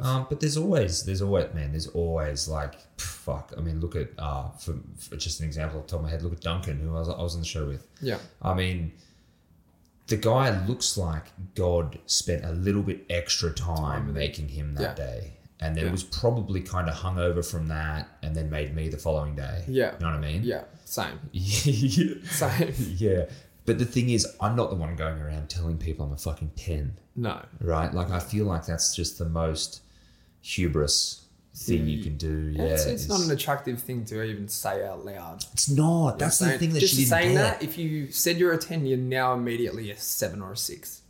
Bro, I don't care if, that's a good example. Can't think of a girl off the top of my head or a guy, but I just think like if someone, even if they were really good looking, if they referred to themselves as a 10. You immediately now. Yeah, but now I'm looking for all the imperfections. Instantly. You've opened it up. You've opened it up. You've opened up that conversation in that person's head now. Yes. You know? And man, does a 10 what is it? Like, this is a good question. Okay, so I feel like most people out there sit below a 5. Like the average community person, the average person on the street is either a 5 or less.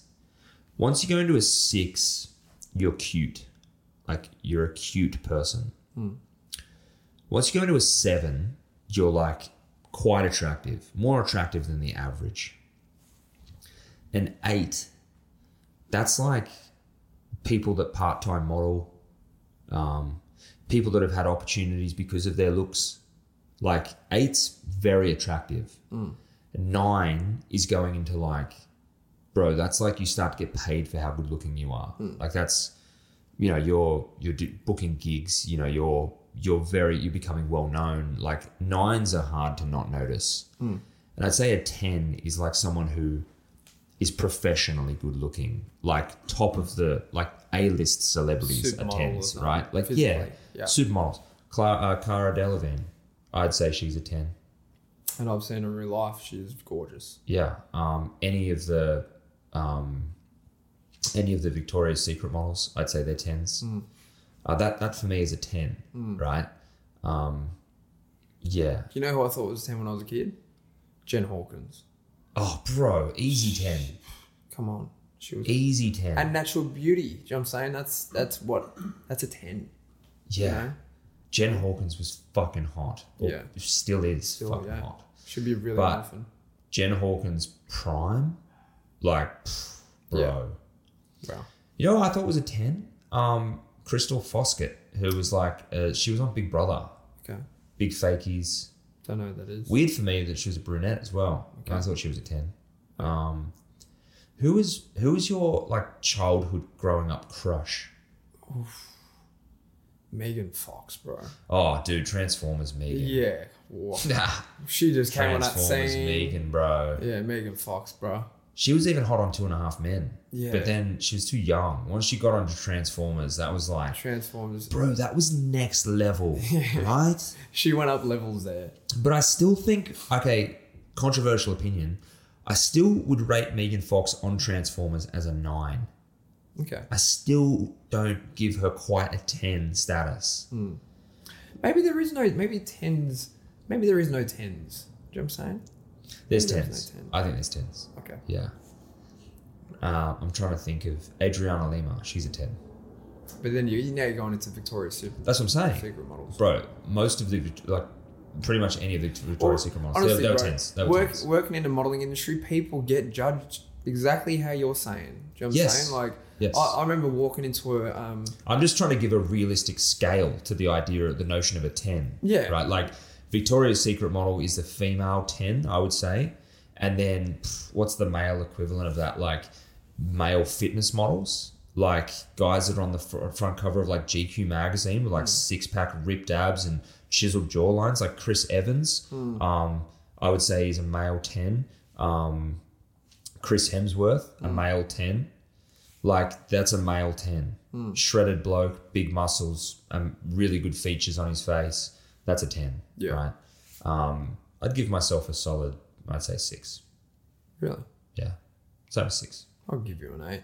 I'll give you 1 if you keep saying stuff like that. Hey, nah. Stop it. Hey, nah. Keep going. The modeling industry is exactly that though, right? It's brutal. What's it like on the inside once you're there? It's brutal. Like it's all physical. Again, you can have your connections with, you know, having chats with people and that sort of stuff, but if you don't look what they want in that campaign, like if that's not the look they're going for, you get out of the room type thing.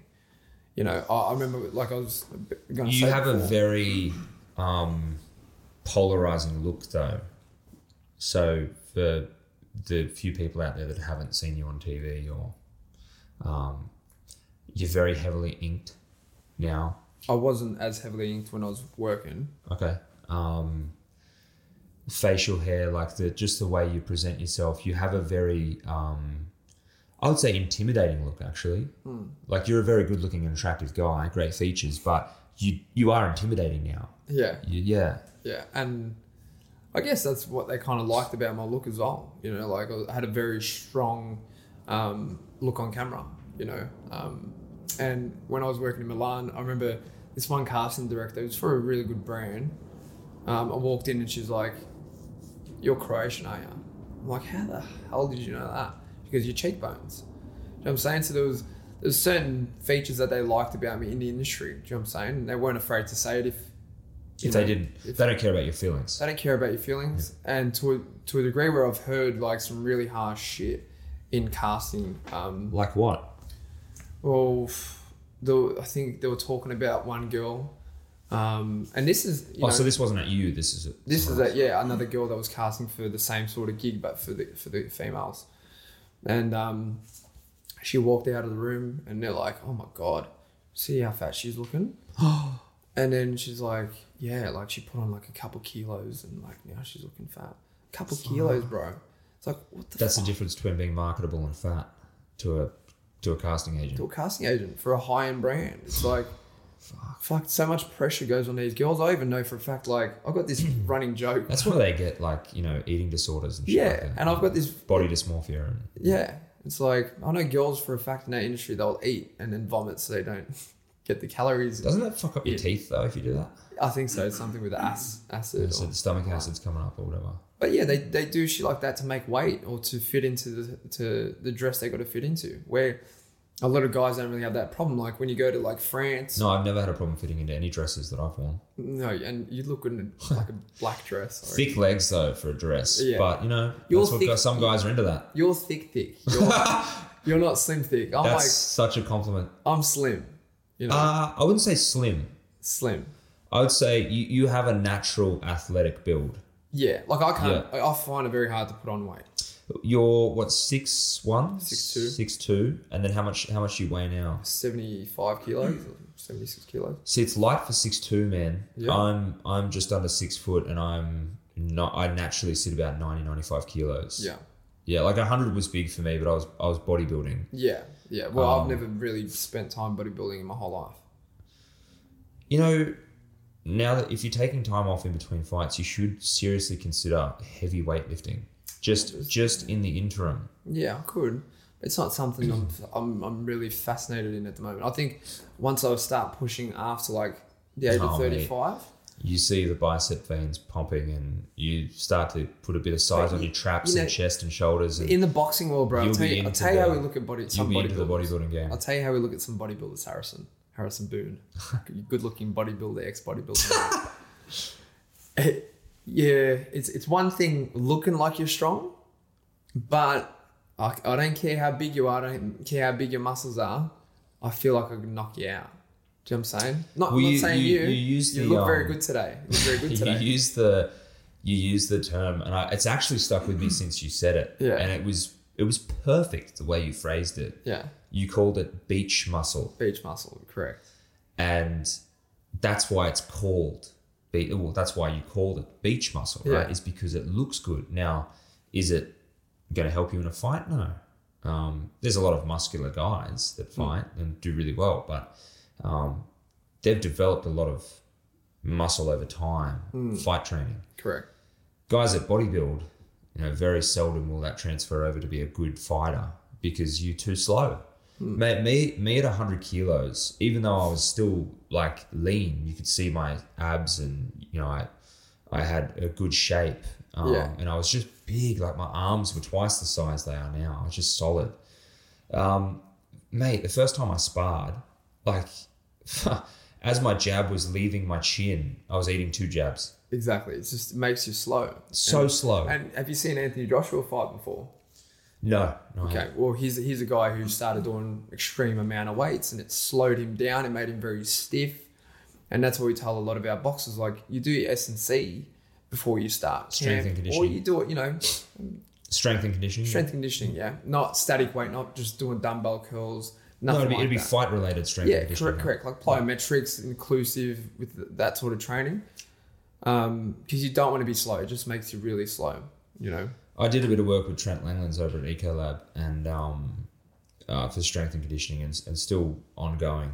And mate, the strength and conditioning part of it is the hardest part for the boxing. Yeah. Slam balls, sprints. It has to be explosive. Assault bike. It has to be explosive. Yeah. You're training your body to react with maximum power as fast as possible. And be able to recover straight away. Exactly. Getting that heart rate back down, the breathing steady, and then going again. Bang, bang, bang, bang, like rounds of that.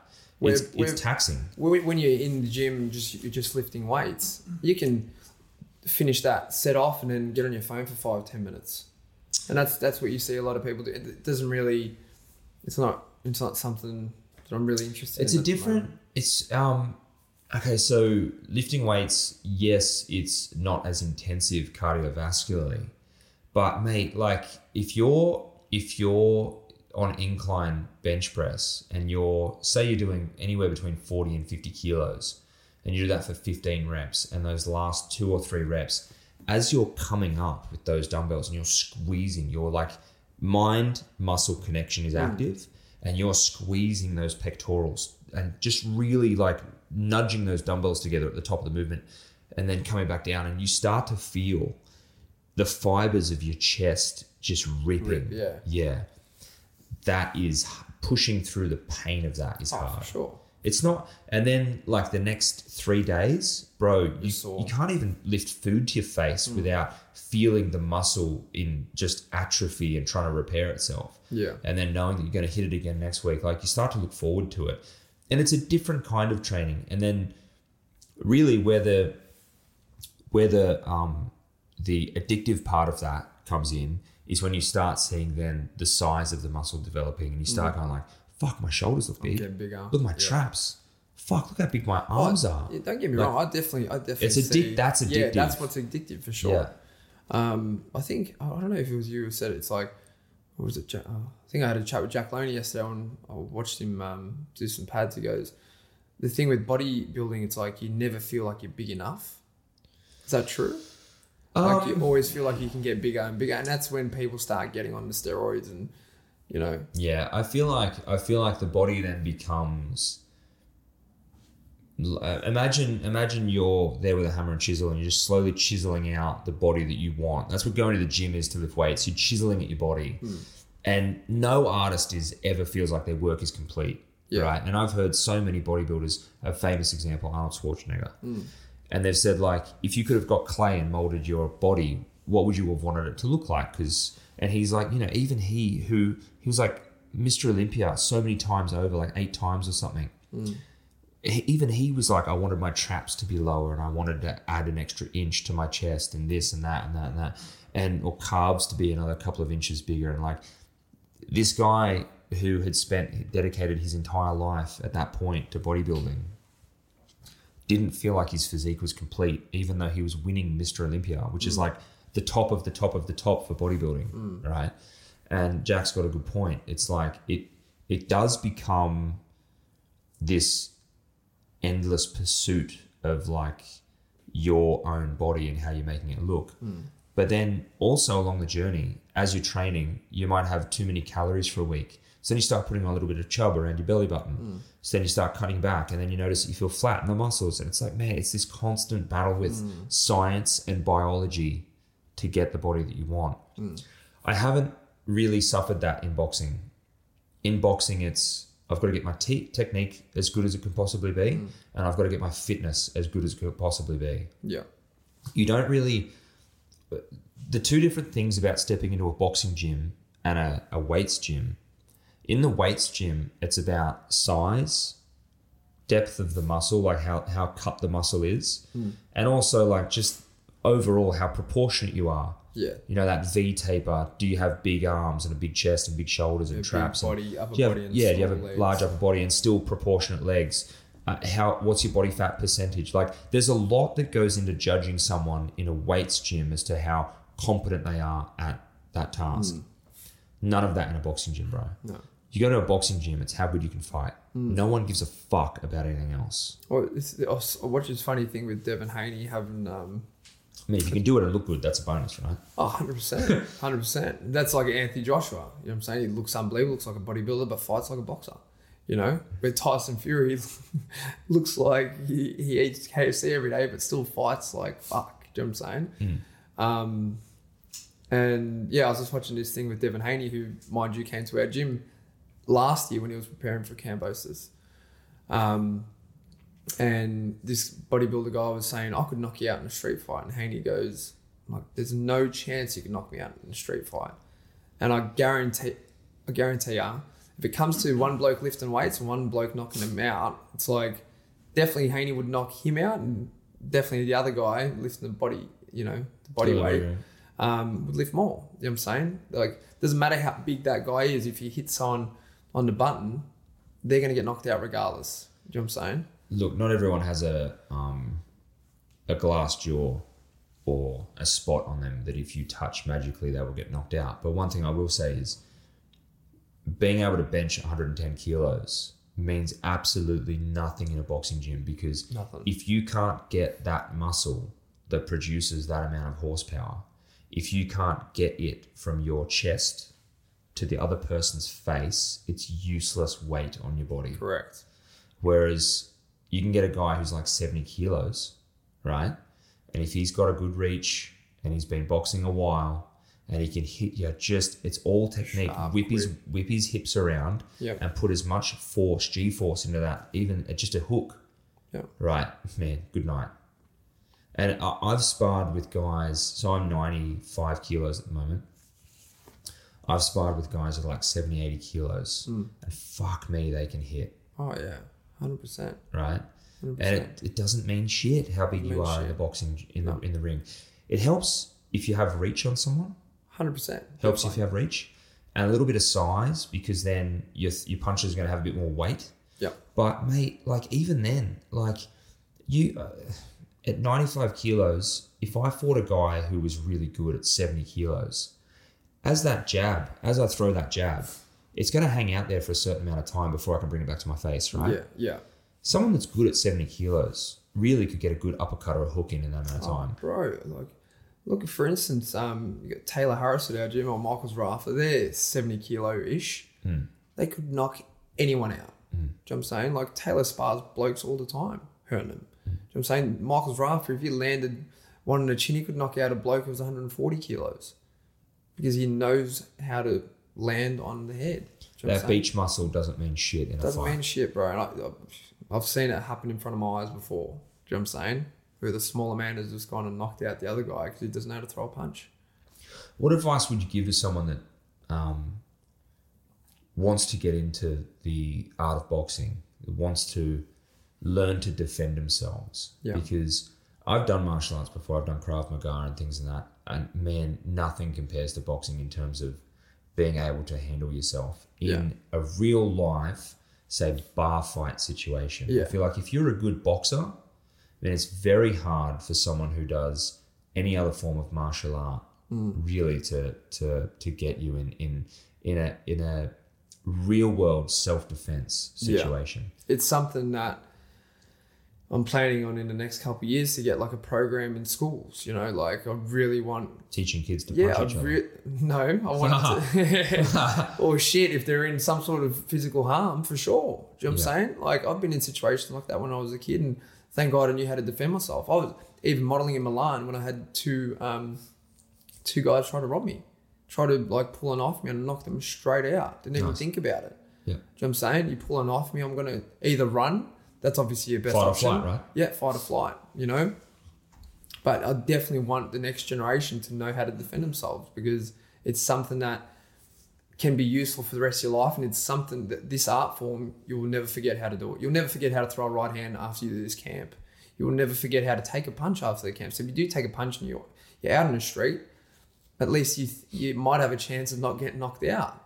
And not only that, when you walk into a room, you've got this aura where you're calm, nothing's really going to frustrate you or get you too upset, where someone who doesn't know how to fight and has never done the discipline before, they're usually the loudest ones in the room. Yeah, just a bit of self-confidence, right? The self-confidence, exactly. You feel like you can handle yourself in any situation, you know? It's better to be a warrior in a garden than a gardener in a war. Correct. Exactly right, bro. Perfectly said. And that's what, you know, I love people, you know, from the ages of 5 coming in through the gym all the way through to our oldest member who's like 70 years old. Anyone can learn it. That's what's beautiful about the sport. So your advice would be just to start? Just to start, bro. And you can start at any age. Find a good trainer and a good gym with a good reputation and just start going. And learn properly. Yeah. You know, and like I said, people from all shapes of life come through. You think it's more important starting out footwork or handwork? I'd say I always get people starting from their feet up. From their feet up, yeah. I was told if you start with the hands, your feet will never catch up. Yeah, boxing, everything has to work together. It has to be one moving. You got to move like water, like Bruce Lee says. You know, where if your feet are wrong, but your hands are always, you know, in the right position, they're not working together. You're not generating that weight quick enough. You know, there's so many little things by not having good footwork that will affect your boxing in general. You know, that's why I always start new clients from the feet and go up. Is it difficult these days when everyone's so used to getting instant results and they want instant results? They just want to go in there and start learning how to throw punches. Yeah, it's not. It's if you're almost trying got to take a slow approach. Yeah, if you're trying to get into a disciplinary art, that's what it is. It's discipline, right? It's discipline. It's consistency. It's going to teach you so many things, you know, that you can use in other forms of life. You know, where if you just want to get in there and throw hands, like you can just go to any gym and start throwing straight punches and burn some calories. But if you want to learn how to defend yourself, you need to go to a good gym, you know, a good gym that knows what they're talking about and teach you the correct way. And then what advice would you give to someone who is leading up to a fight, right? Started going to the gym, has started implementing the basics. They're leading up to their first fight. What advice would you give someone in that position? Like they've got a trainer, they've got a gym, they're going daily, they're learning boxing, and they've got a fight coming up in an X amount of time. Yeah. What advice would you give to someone working towards that? Just enjoy the process of being a modern day gladiator and feeling what it feels like to be a fighter. You know, it's such a, I don't know, it's just like, it's not heavily promoted, you know, like, it's a beautiful art form. It's a sport that teaches you so much, and enjoy the experience of the journey. You know, like even same advice to you, bro, for the next 8 weeks. Enjoy feeling a little bit hungry. Enjoy feeling a little bit scared and fearful and that sort of stuff, because the feeling of, you know, either getting a win or a loss, you know, the fact that you've jumped in there, 99% of people have never been punched in the face before. Do you know what I'm saying? The fact that you've gone in there needs to be respected. Anyone that jumps in the ring has to be respected for it, because I'm telling you, bro, you'll compare it to skydiving and you tell me after it what's scarier. Okay. You tell me. I think 99% of people probably need to get punched in the face. 100%. We all know someone that needs to get punched in the face, right? Yeah, 100%. And when you're inspiring, you just realize, you know, what am I made out of? You're doing this because you truly want to find that out, bro. You want to find out what you're made of, you know? It's interesting. I actually reflected retrospectively on sparring after the first time I did it. Because you walk in the ring, bro, you got no fucking clue what you're doing. And I kind of think that for better or worse, because I've only got a small time in order to go from zero to hero. Yeah. I kind of feel like it was like thrown in the deep end and learn to swim while you're there. Yeah. Whereas I feel like if I joined a gym and I wasn't training for a fight and I was just learning to box, it'd be a long time of learning the basics before you get in the ring, right? Sure. I don't have that luxury. I don't have the luxury of time. Yeah. And I reflected on it afterwards and I was like, what kind of man am I? What kind of man am I? I went in the ring and I put my gloves on and I went in the ring and I fought someone. It wasn't much of a fight, my first time sparring, I'll be honest. But I reflected on it. I was like, what kind of man am I? And I'm the kind of guy that doesn't back down. I was uncomfortable. I was in pain. Yeah. It wasn't a nice experience. I felt very alone and very... Can be the loneliest sport, bro. Yeah, and I felt very intimidated and very, very just... like imagine if someone strapped skis on my boots and pushed me down a hill when I didn't know how to ski into like a heavily branched area and all the branches were going to smack me in the face every couple of seconds. Yeah. It's kind of how I felt. That's the closest analogy I could give to someone to explain what it was like. Yeah. And then trying to navigate that. And yeah, it was not a nice experience. But I walked away from that night with a bit of a headache, blood coming out of my face and like, but I walked away from that and I thought, it actually wasn't so bad. No. But like, I'm going to do it again. I'm going to keep doing it until I get good at this. You start getting addicted to it, bro. Do you know what I'm saying? You get addicted to the sport because how much it tests you and how much you still need to learn. You know, like the best fighters in the world, bro, like I've heard it from their mouths, let's say it's Pacquiao. He's had 60 fights or something. There's always something more to learn from boxing. There's always a style that can beat you. There's always some more work that you could be doing in a certain area. Maybe it's defense, maybe it's attacking, maybe it's your fitness. There's always something to learn from it, bro. So it's something that you can keep doing for so many years, you know? And that's what's beautiful about the sport, bro. You know? Tests you in so many ways. You find out so much about yourself. What would you say someone that wasn't naturally like me? Like I'm quite competitive, right? And I'm like, I had a sparring session today that I did a couple of really good things in the spar and I did a couple of things that cost me, and now I'm walking around with a very sore jaw as a result, right? And they're just, look, that's just the teething part of boxing. Yeah. Figure it out. I don't want to learn by the things I did well. I want to learn by the things that cost me. Correct. So I don't have that happen in a fight. Yeah. Now, what advice would you give to someone would love to do this, but is just so intimidated about what we're talking about right now? And the thought of getting in the ring and fighting someone just scares the shit out of them.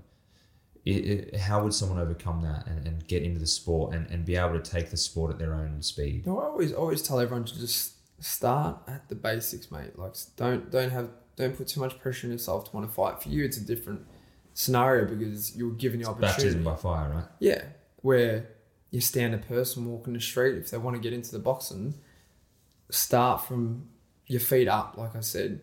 Go with your technique.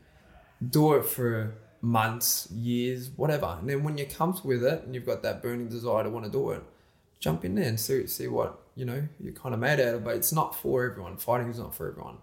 Do you know what I'm saying? It just it proved that over the time because of how many people actually do jump in the ring. Not many people get hit in the face. Not many people do it, you know? No. So it's not for everyone, but give it time. Give it time. Do you know what I mean? Give it time. Get the basics down pat. Get the technique. Work on technique. And everything else will come from that. Because a lot of people will try and hit the bag and go really hard or really quick. But technique will bring you power and speed, if that makes sense. Like any sport. It could be golf. Arnold Schwarzenegger, he's way bigger than Tiger Woods, but who's hitting the ball further because of the technique? I kind of feel like Arnold Schwarzenegger in his prime could have picked up Tiger Woods and then hit the ball with Tiger Woods. Maybe. Yeah. But Tiger Woods still might hit that ball further. Yeah, sure. You know what I mean? Yeah. With a golf club. Yeah, look, I think my advice as a beginner in the sport to any other people out there that want to give it a go is just be humble, walk in the gym and just be super humble, super appreciative of any help because people will help you. 100%. People want to help. Boxing gyms have people from every part of life, bro. That's what's beautiful about it. We're accepting of everyone. That's what I love about a gym. People want to help you. People want to see you do well in life. It takes a very bitter person to want to drag you down. Most people I've encountered in the world are happy to help and want to see you do well. Exactly. So if you want to get into the sport, it's an amazing sport. It's not all bad. It's not all scary. You can take it at your own pace. Correct. Walk into the gym, be super humble, super appreciative of everyone and the help that they give you. Yeah. And just pick it up. And it will change your life. Like you said before, just start. And the fitness aspect of it will change your life because you can't do one without the other. Like boxing will hold you accountable to fitness, right? You can't go into a boxing gym and learn to box and not be at least pressured to do some fitness in your own spare time outside of the gym. Exactly. They go hand in hand. Because if you struggle in that one class, you'd be like, oh, shit, maybe I should be running a little bit more. And for people that struggle with motivation, the classes will become increasingly harder as you develop. Exactly. Which will put more pressure on you to become fit outside of those classes or outside of sparring or whatever it is that you and your trainer are doing at the time.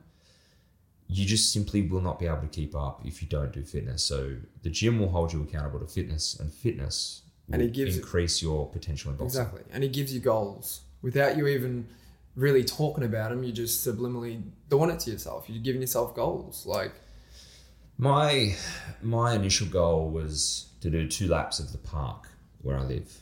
And once I did that, my goal was to run to the beach and back. Now I do that easy.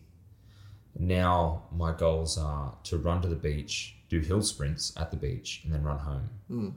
And my next goals are to run to the beach, do hill sprints, run home, and then on alternating days, do hill sprints, and then maybe do a long walk or something in the afternoon before I go to sparring. But my training is becoming more and more and more intense.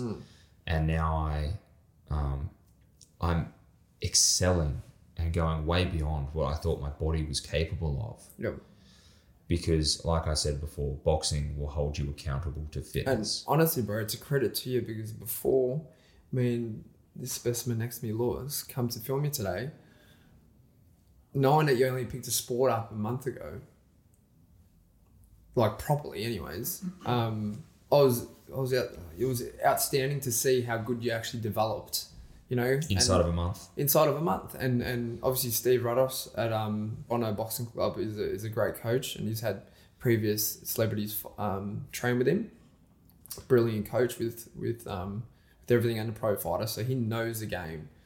And Bondo Boxing Club is a brilliant gym set up. Brilliant gym. They have some of the best pros in Australia. Steve is training me to the lead up to the fight, and a brilliant guy and a brilliant trainer as well. And he's very honest with you. And when you're taking someone to battle, you have to be brutally honest. You can't sugarcoat nothing.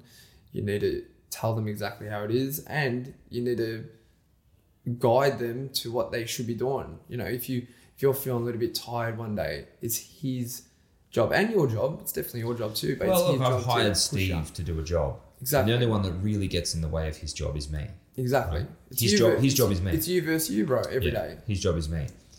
And I've probably heard "I don't care" come out of Steve's mouth. The first. So I've been training with Steve for 2 weeks now. Yeah. 2 or 3 weeks. I don't know, mate. I've been hitting that a lot lately. And the first time I went to Steve, we were just doing pad work. Yeah. I was so unfit for boxing that during the rounds of pad work, I couldn't even keep my hands up. And I couldn't physically hold my hands up to my head anymore. Yeah. And Steve's like, "I don't care. Put your hands up." Yeah. "I don't care." Yeah. "Throw your hands. Let's go. 1, 2.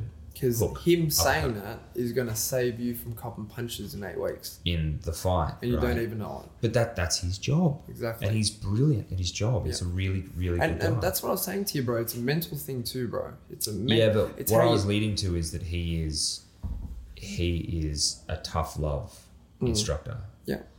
I've been to other instructors where it's love. They're very soft with you. It's all we're going to take it at our own pace, but I don't need that. I need baptism by fire shit. And Steve's good at that. He will take you from nothing to fighting ready in 8 weeks. That's his job. And he's a specialist at it, bro. He's very good. I've seen him do it in such a small amount of time. Like, if anyone out there wants to learn how to box in Sydney, go learn with Steve Ruddosh at Bondo Boxing Club. The guys down there are fucking great. You know, like I've never seen it before. It takes a very good trainer and someone who's very patient to do the stuff that he does.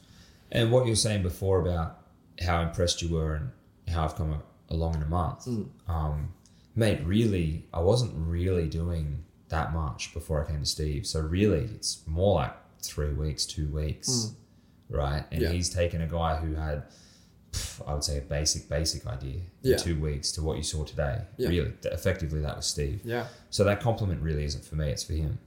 Yeah, for both of you. Remember, you're putting in the work, and so is he. I'm putting in the work, but really, like, I just see myself as the mold of clay. He's the artist, bro. Yeah. He's the one that's like chiseling away at it, like we were talking about before. Really. It's me, but he's the guy chiseling away all the weaknesses. He's Customato and you're Mike Tyson. Cuss would have been cool to train with, I reckon. Oh, he was a master. We call it tapering in boxing. It's when you taper someone's mind to think a certain way, especially when you're fighting, you know. And I just think he is great at doing that. And I've seen his work before, and I've seen it with you today. He's doing a phenomenal job, you know. So credit to you, bro, because you're putting in the hard work, bro. You're doing extra bits. You're going for your runs. You're listening to what he's saying. He could be telling you to do these things. As a coach, he can't do it for you. He can only tell you what you need to be doing. And if you're not doing it, remember, train hard and fight easy. Don't train easy then fight hard. No. You know what I'm saying? No. And yeah, you're right. It's not like Steve's rocking up at my house at 5 a.m. and pulling me out of bed. I've got to do it. He's got his own family. He's got his own things to worry about. Yeah. You know? Steve, if you're listening, you know, that is the level of service I would probably expect from a really great trainer.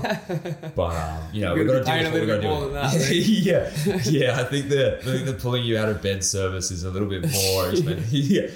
But no, he's great. And he'd probably be sitting there shaking his head right now listening to this, but he's great. And he's great, bro. And outside of the boxing gym, a really, really great guy. Yeah. A father like me. And you'll notice a lot of boxers are very balanced individuals. He'd be someone, if I'd met him outside, I would have thought just a very meek and mild-mannered guy. But then I can imagine being on the receiving end of him in a boxing ring, you'd see a different person. Yeah. His last fight was a knockout, by the way. I actually, you know, to be quite honest, the amount of training we've been doing, it's all focused on me. I haven't even really looked into his history. I was actually kind of saving it more towards after the fight. I kind of wanted to know more about him personally after the fight. Yeah. But yeah, I mean, at the moment, he's my trainer and we're focusing on training. Yeah. We're focusing on getting me ready for a fight. Like, I'd be more keen on listening to, you know, sitting down with him and talking about his history after I've had my fight, you know. And then we've probably got a bit more in common then as well. And you got to remember, it takes a special person to become a professional boxer. Which I'm saying, it takes takes things to happen in life and that sort of stuff. I'd be interested to know if he chose it or if it's just something like a path he started down and then followed it, you know. Well, bro, you know. Or if it's something he always wanted to be. Back here when Lester Ellis started, he grew up in commission flats, had no mum. His brother was his mum and dad. He was the guy who nurtured him. So that, crazy. You know, alone together, and this sport gave him stability and discipline, showed him a lot of things in life, you know. So is the boxing game quite a tight-knit community? Everyone knows everyone, yeah. Yeah. Yeah, for sure. Everyone knows what's going on. I hear about things that happen internationally that you just think, how the fuck did I find out about that?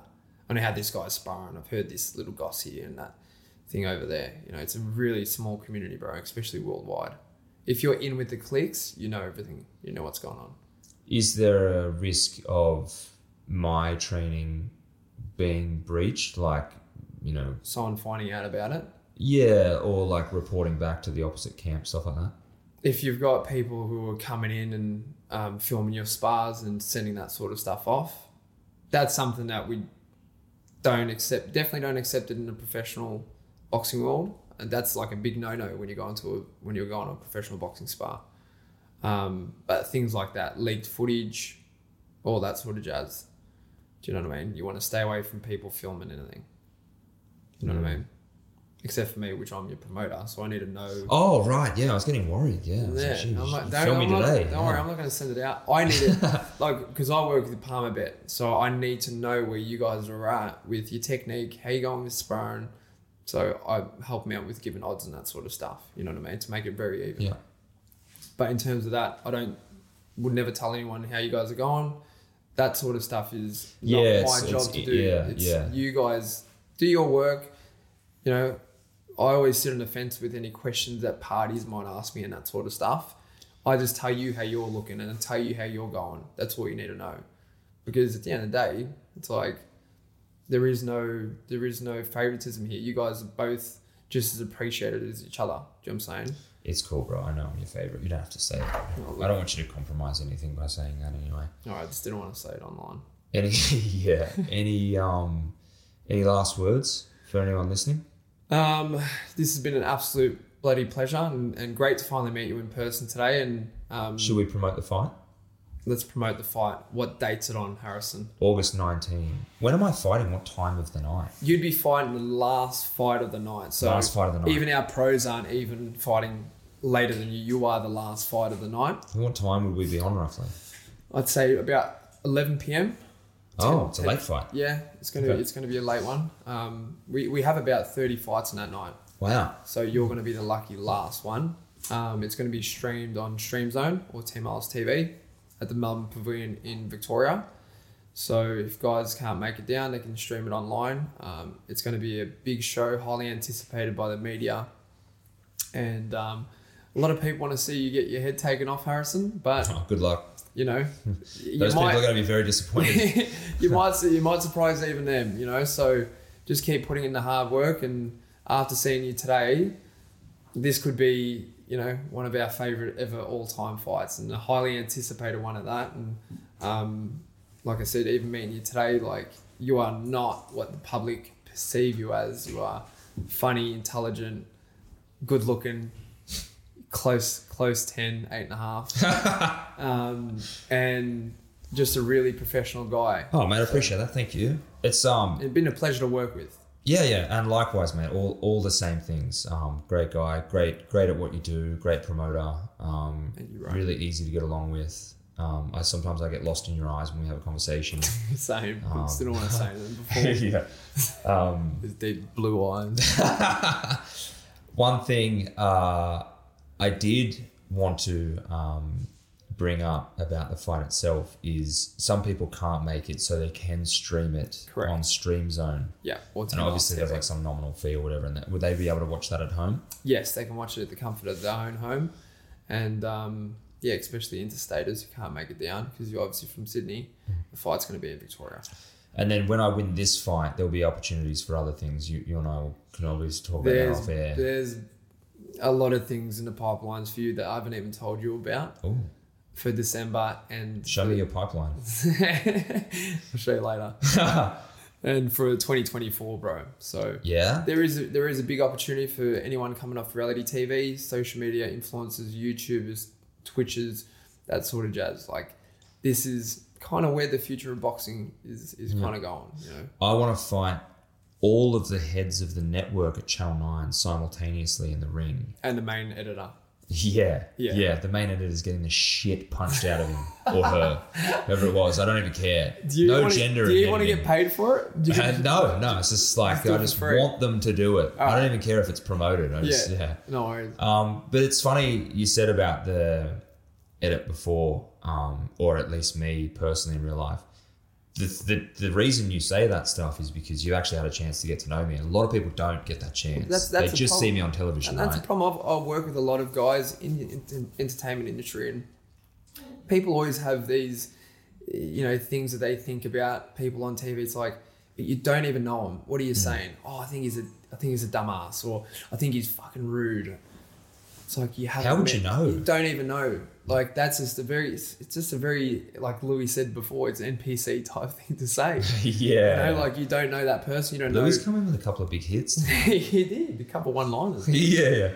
But they don't know your story. They don't know your background. They don't know if your mother's struggling with the cancer. They don't know if there's anything like that happening behind the scenes. So just don't say nothing. You don't know where that person's mental health's at, So And credit to you, bro, because you've taken, you know, the steam from the show really well, and you haven't changed who you are, and don't change for anyone, bros. In terms of your edit that you get on a show, if you had to film something for 24 hours, you might get them saying something slightly dumb. So before you go and comment on it, let me go and film you for 24 hours straight for fucking 8 weeks straight. Mate, the average person's a fucking mess. Exactly right. And when they come at us in the comments for something we said or did on a reality show, it's like, you're seriously throwing stones from a glass house. Like, come on. That's why I said to you, go put a camera in their house for 8 weeks straight, 24 hours a day. No one would watch it. They'll be fucked. Yeah, exactly. The average person's life's tough, man. Like, exactly. Yeah. It doesn't give them an excuse to vent on us. But, mate, I want to thank both you boys for coming in. This has been an absolute pleasure. Likewise, like, bro. Easily one of my favourite podcasts I've ever done. I'm glad, bro. And I'm glad we got the opportunity to get Lewis, the cameraman, right on here more than anything. Right? Louis done a good job. He's done a great Louis, job. do you want to say goodbye? You want to say goodbye to the people? No, I'll say goodbye from here. He's a humble individual. He's a little shy now, I think. He's a beautiful, he's got beautiful a little shy. man. A little bit. He's a beautiful He's man. worried because he's talked shit about Sydney. Yeah, so I want to walk the streets now. I'm going to try and get this up before he leaves so people stop him at the airport Don't and do that, abuse him. because I'm with him. Yeah. I'm with him. What are you worried about? You knock him out. You're a security guard He can now. knock him out. You haven't He can seen knock him him throw punches You out. it'll just be you guys punching on with a group of people at Sydney Airport. It's like GTA down the Darling Harbour. But yeah, bro, it's been an absolute great honor and pleasure to finally meet you and hear your story and see what you're about, bro. And we appreciate the opportunity to come on the podcast, bro. Well, I'm sure we'll do something again. We've wait. got all the promotion for the fight coming up. The fight itself on August 19. It's going to be juicy. Melbourne Pavilion for people that want to come along, and if not, you can stream it on Stream Zone, or was Team Ellis's Team website? Ellis TV. Team Yep. Ellis TV. Team Alice website, you can get some tickets if they can make it down physically. Yeah, and then if they can't, if they have to stream it, where can they stream it from? On Stream Zone. On Stream Zone. Or- And that's not on the website, is it? That's an actual specific Yeah, that's a host. specific streaming service, yeah. Okay, cool. Yeah. All right. Thanks, guys. Thanks Thanks for coming in. Thank you, Mr. Boone. God bless you.